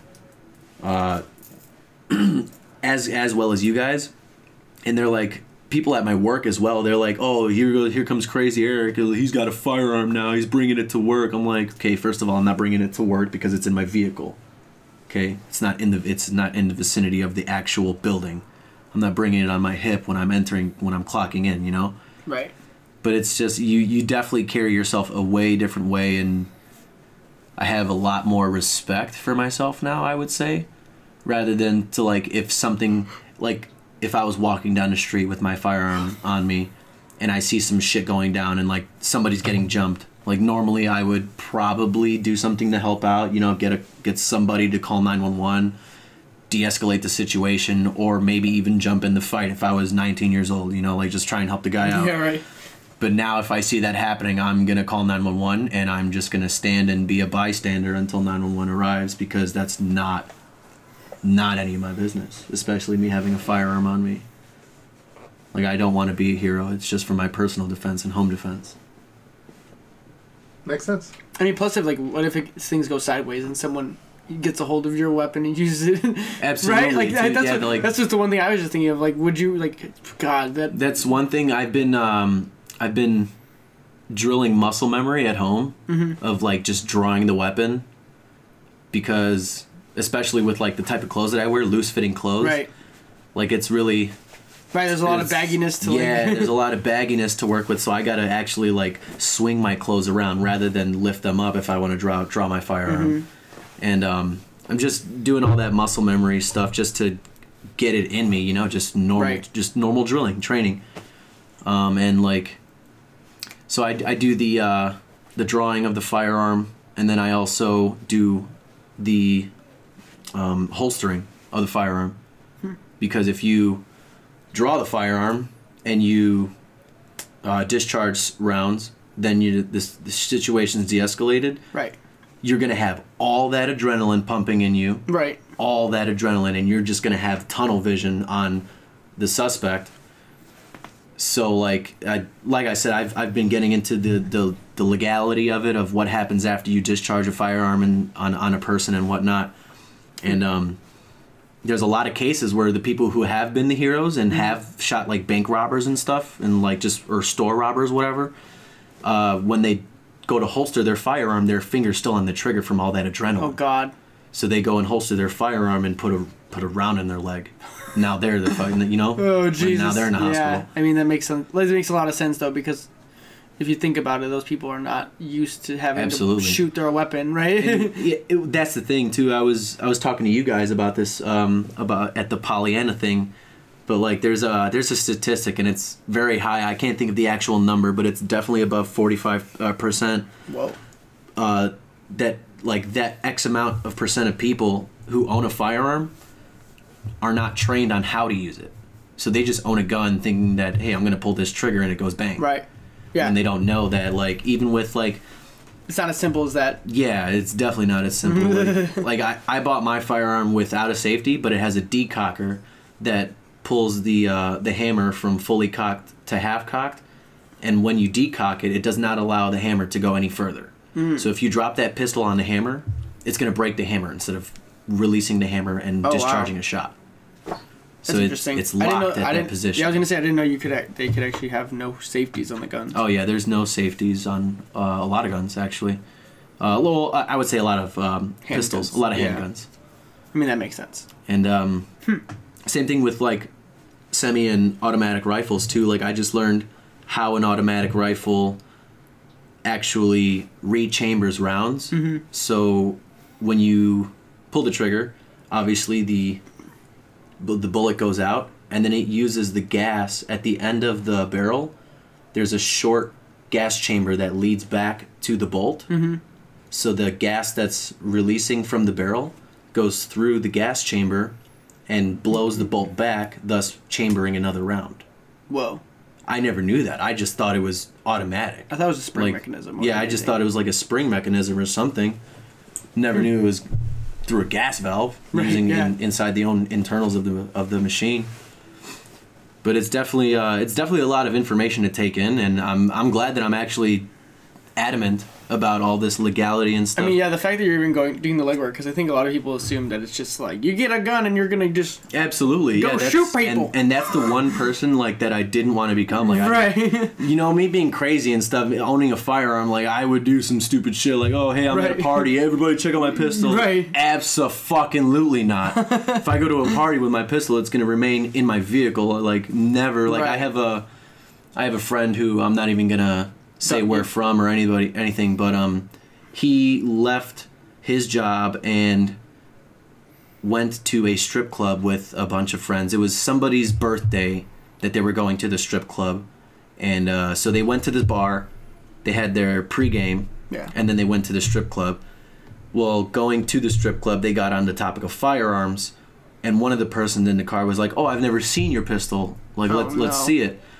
And so he takes it out and he unloads the clip, not forgetting that he had one in the chamber. Right. And they were playing around with it. Obviously, I'm just gonna say this now. Whenever you're given a gun that you want like to check out, you always have to make sure that it's clear. No matter, regardless of whoever's giving it to you. Right. Like if it's a safety instructor giving it to you, you still have to make sure that gun is clear, because Right. everybody can forget that there's a little fucking half-inch bullet Right. in this pistol or rifle, whatever. Like you just have to make sure it's clear. And this guy was he was like teaching him like, oh yeah, it's got the safety, it's a 19 round clip, blah blah blah, this and that. It's I think his firearm was a striker fired, which means that it doesn't have a hammer, it's all internal. Oh wow. Okay. It's all internally fired. So and then the striker fired pistols also, because they don't have the hammer, yeah. it's less pounds on the trigger that you have to pull. Right. Yeah. It's Because you don't touchier. have to mechanically cock that hammer back Yeah. with the trigger. So yeah, he blew a hole in his fucking car, and like through the floorboards or whatever, and that's not considered. That is a negligent discharge of a firearm. So now he doesn't carry one in the chamber. He barely carries his pistol at all, and this was the guy who used to carry every day. Yeah, and so he's. Well, yeah, I mean, it definitely struck him very hard. I mean, he- I think it would for anybody, because it's like. yeah, absolutely. I mean, And- it's like anything, right? You disrespect it for what it is. I mean, Absolutely. these things have tremendous power. And like, Absolutely. And moral of the story, point being, is that he had drinks to start oh with. Jesus. Yeah, like they went to the bar, and he wasn't fucked up, he wasn't Right. tipsy, but he was, he had some But drinks. still being inebriated. Exactly, still having those In any drinks. form. You should never touch a firearm when you have drinks on you. Yeah. Like me coming to this podcast, knowing that I'm gonna have drinks, my firearm's at home. Yeah. I'm not even gonna fucking touch that thing. I'm not even gonna fucking bring it with me. Right.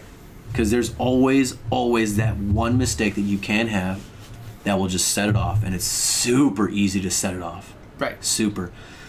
I was going to go into this when I was telling the story, but now that I'm done with the story, striker fired pistols, they're all done. The striker hits the bullet all internally, so instead of the hammer hitting the pin, then the pin hitting the bullet, it's all done internally. So what it does is, if you look at like let's just say a Glock, right? Because that's a striker fired pistol. If you look at the trigger, it has like a little tiny trigger at the Yeah. bottom of the trigger. that's a pressure system. As soon as your finger indents like a millionth of a pound of pressure Yeah. on that thing, it actually sets the spring for the pin to hit the round. It sets it back, Oh. right? So Yeah. then all you have to do is pull the trigger. That's why Glock says their triggers, they actually call it the safe trigger system, Oh, really? I believe it is. But Glock, in all of their handbooks, will tell you that their preferred method of carry is one in the chamber. Because if you drop that pistol, if you do anything, that spring that holds the pin to Yeah. hit the round will never be engaged or will never be open unless you have your finger on the first pivotal system Right, of that yeah. trigger. So you can drop that pistol, you can throw it at a wall. It will never ever discharge ever. Mm-hmm. Yeah, 'cause it needs Unless that on the trigger. now I haven't found anything in my diggings, but I've actually dug and looked for like striker fired discharges, striker fired pistol discharges, and haven't found anything. So those pistols are fucking safe as shit. Well, unless you have your finger on that trigger, on that little Pressure mini switch. pressure switch, Yeah. you're never gonna fire a round from that pistol. That's interesting. So they're very, very safe pistols. Striker fired pistols are, but I just wanted to go with the classic. Just have a hammer, cock it back, and with the decocker is a very good safety because it doesn't allow the hammer to go forward. Right. Yeah, I don't know nothing about guns. Like, I really don't. Like, Yeah, I know very little. yeah. Yeah. Very little. I mean, with your time in the military, a little bit. Yeah, but it was more. I mean, they did, but we didn't go super in depth about the guns itself. Right, I'm yeah. sure some people do. And Depends on the person, obviously, I think. Yeah, if you have an interest in that, obviously you're gonna learn more about it. But after a certain point, the training shifts away from like learning the gun. You had a handbook and you were supposed to read it, but I don't know of anyone that. who I was gonna say. I don't know how many people are gonna be like, "Ooh, handbook, yeah." Yeah. Would you want to read the handbook Yeah. or shoot a gun? Right. Yeah. So, Well, guys, this has been almost 2 hours. yeah. Yes, it is. A grand 2 hours. always fun. Yeah.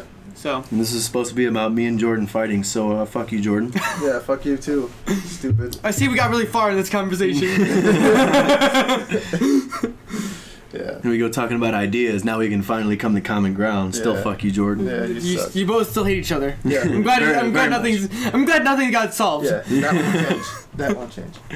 All right, guys. Till next time. Peace.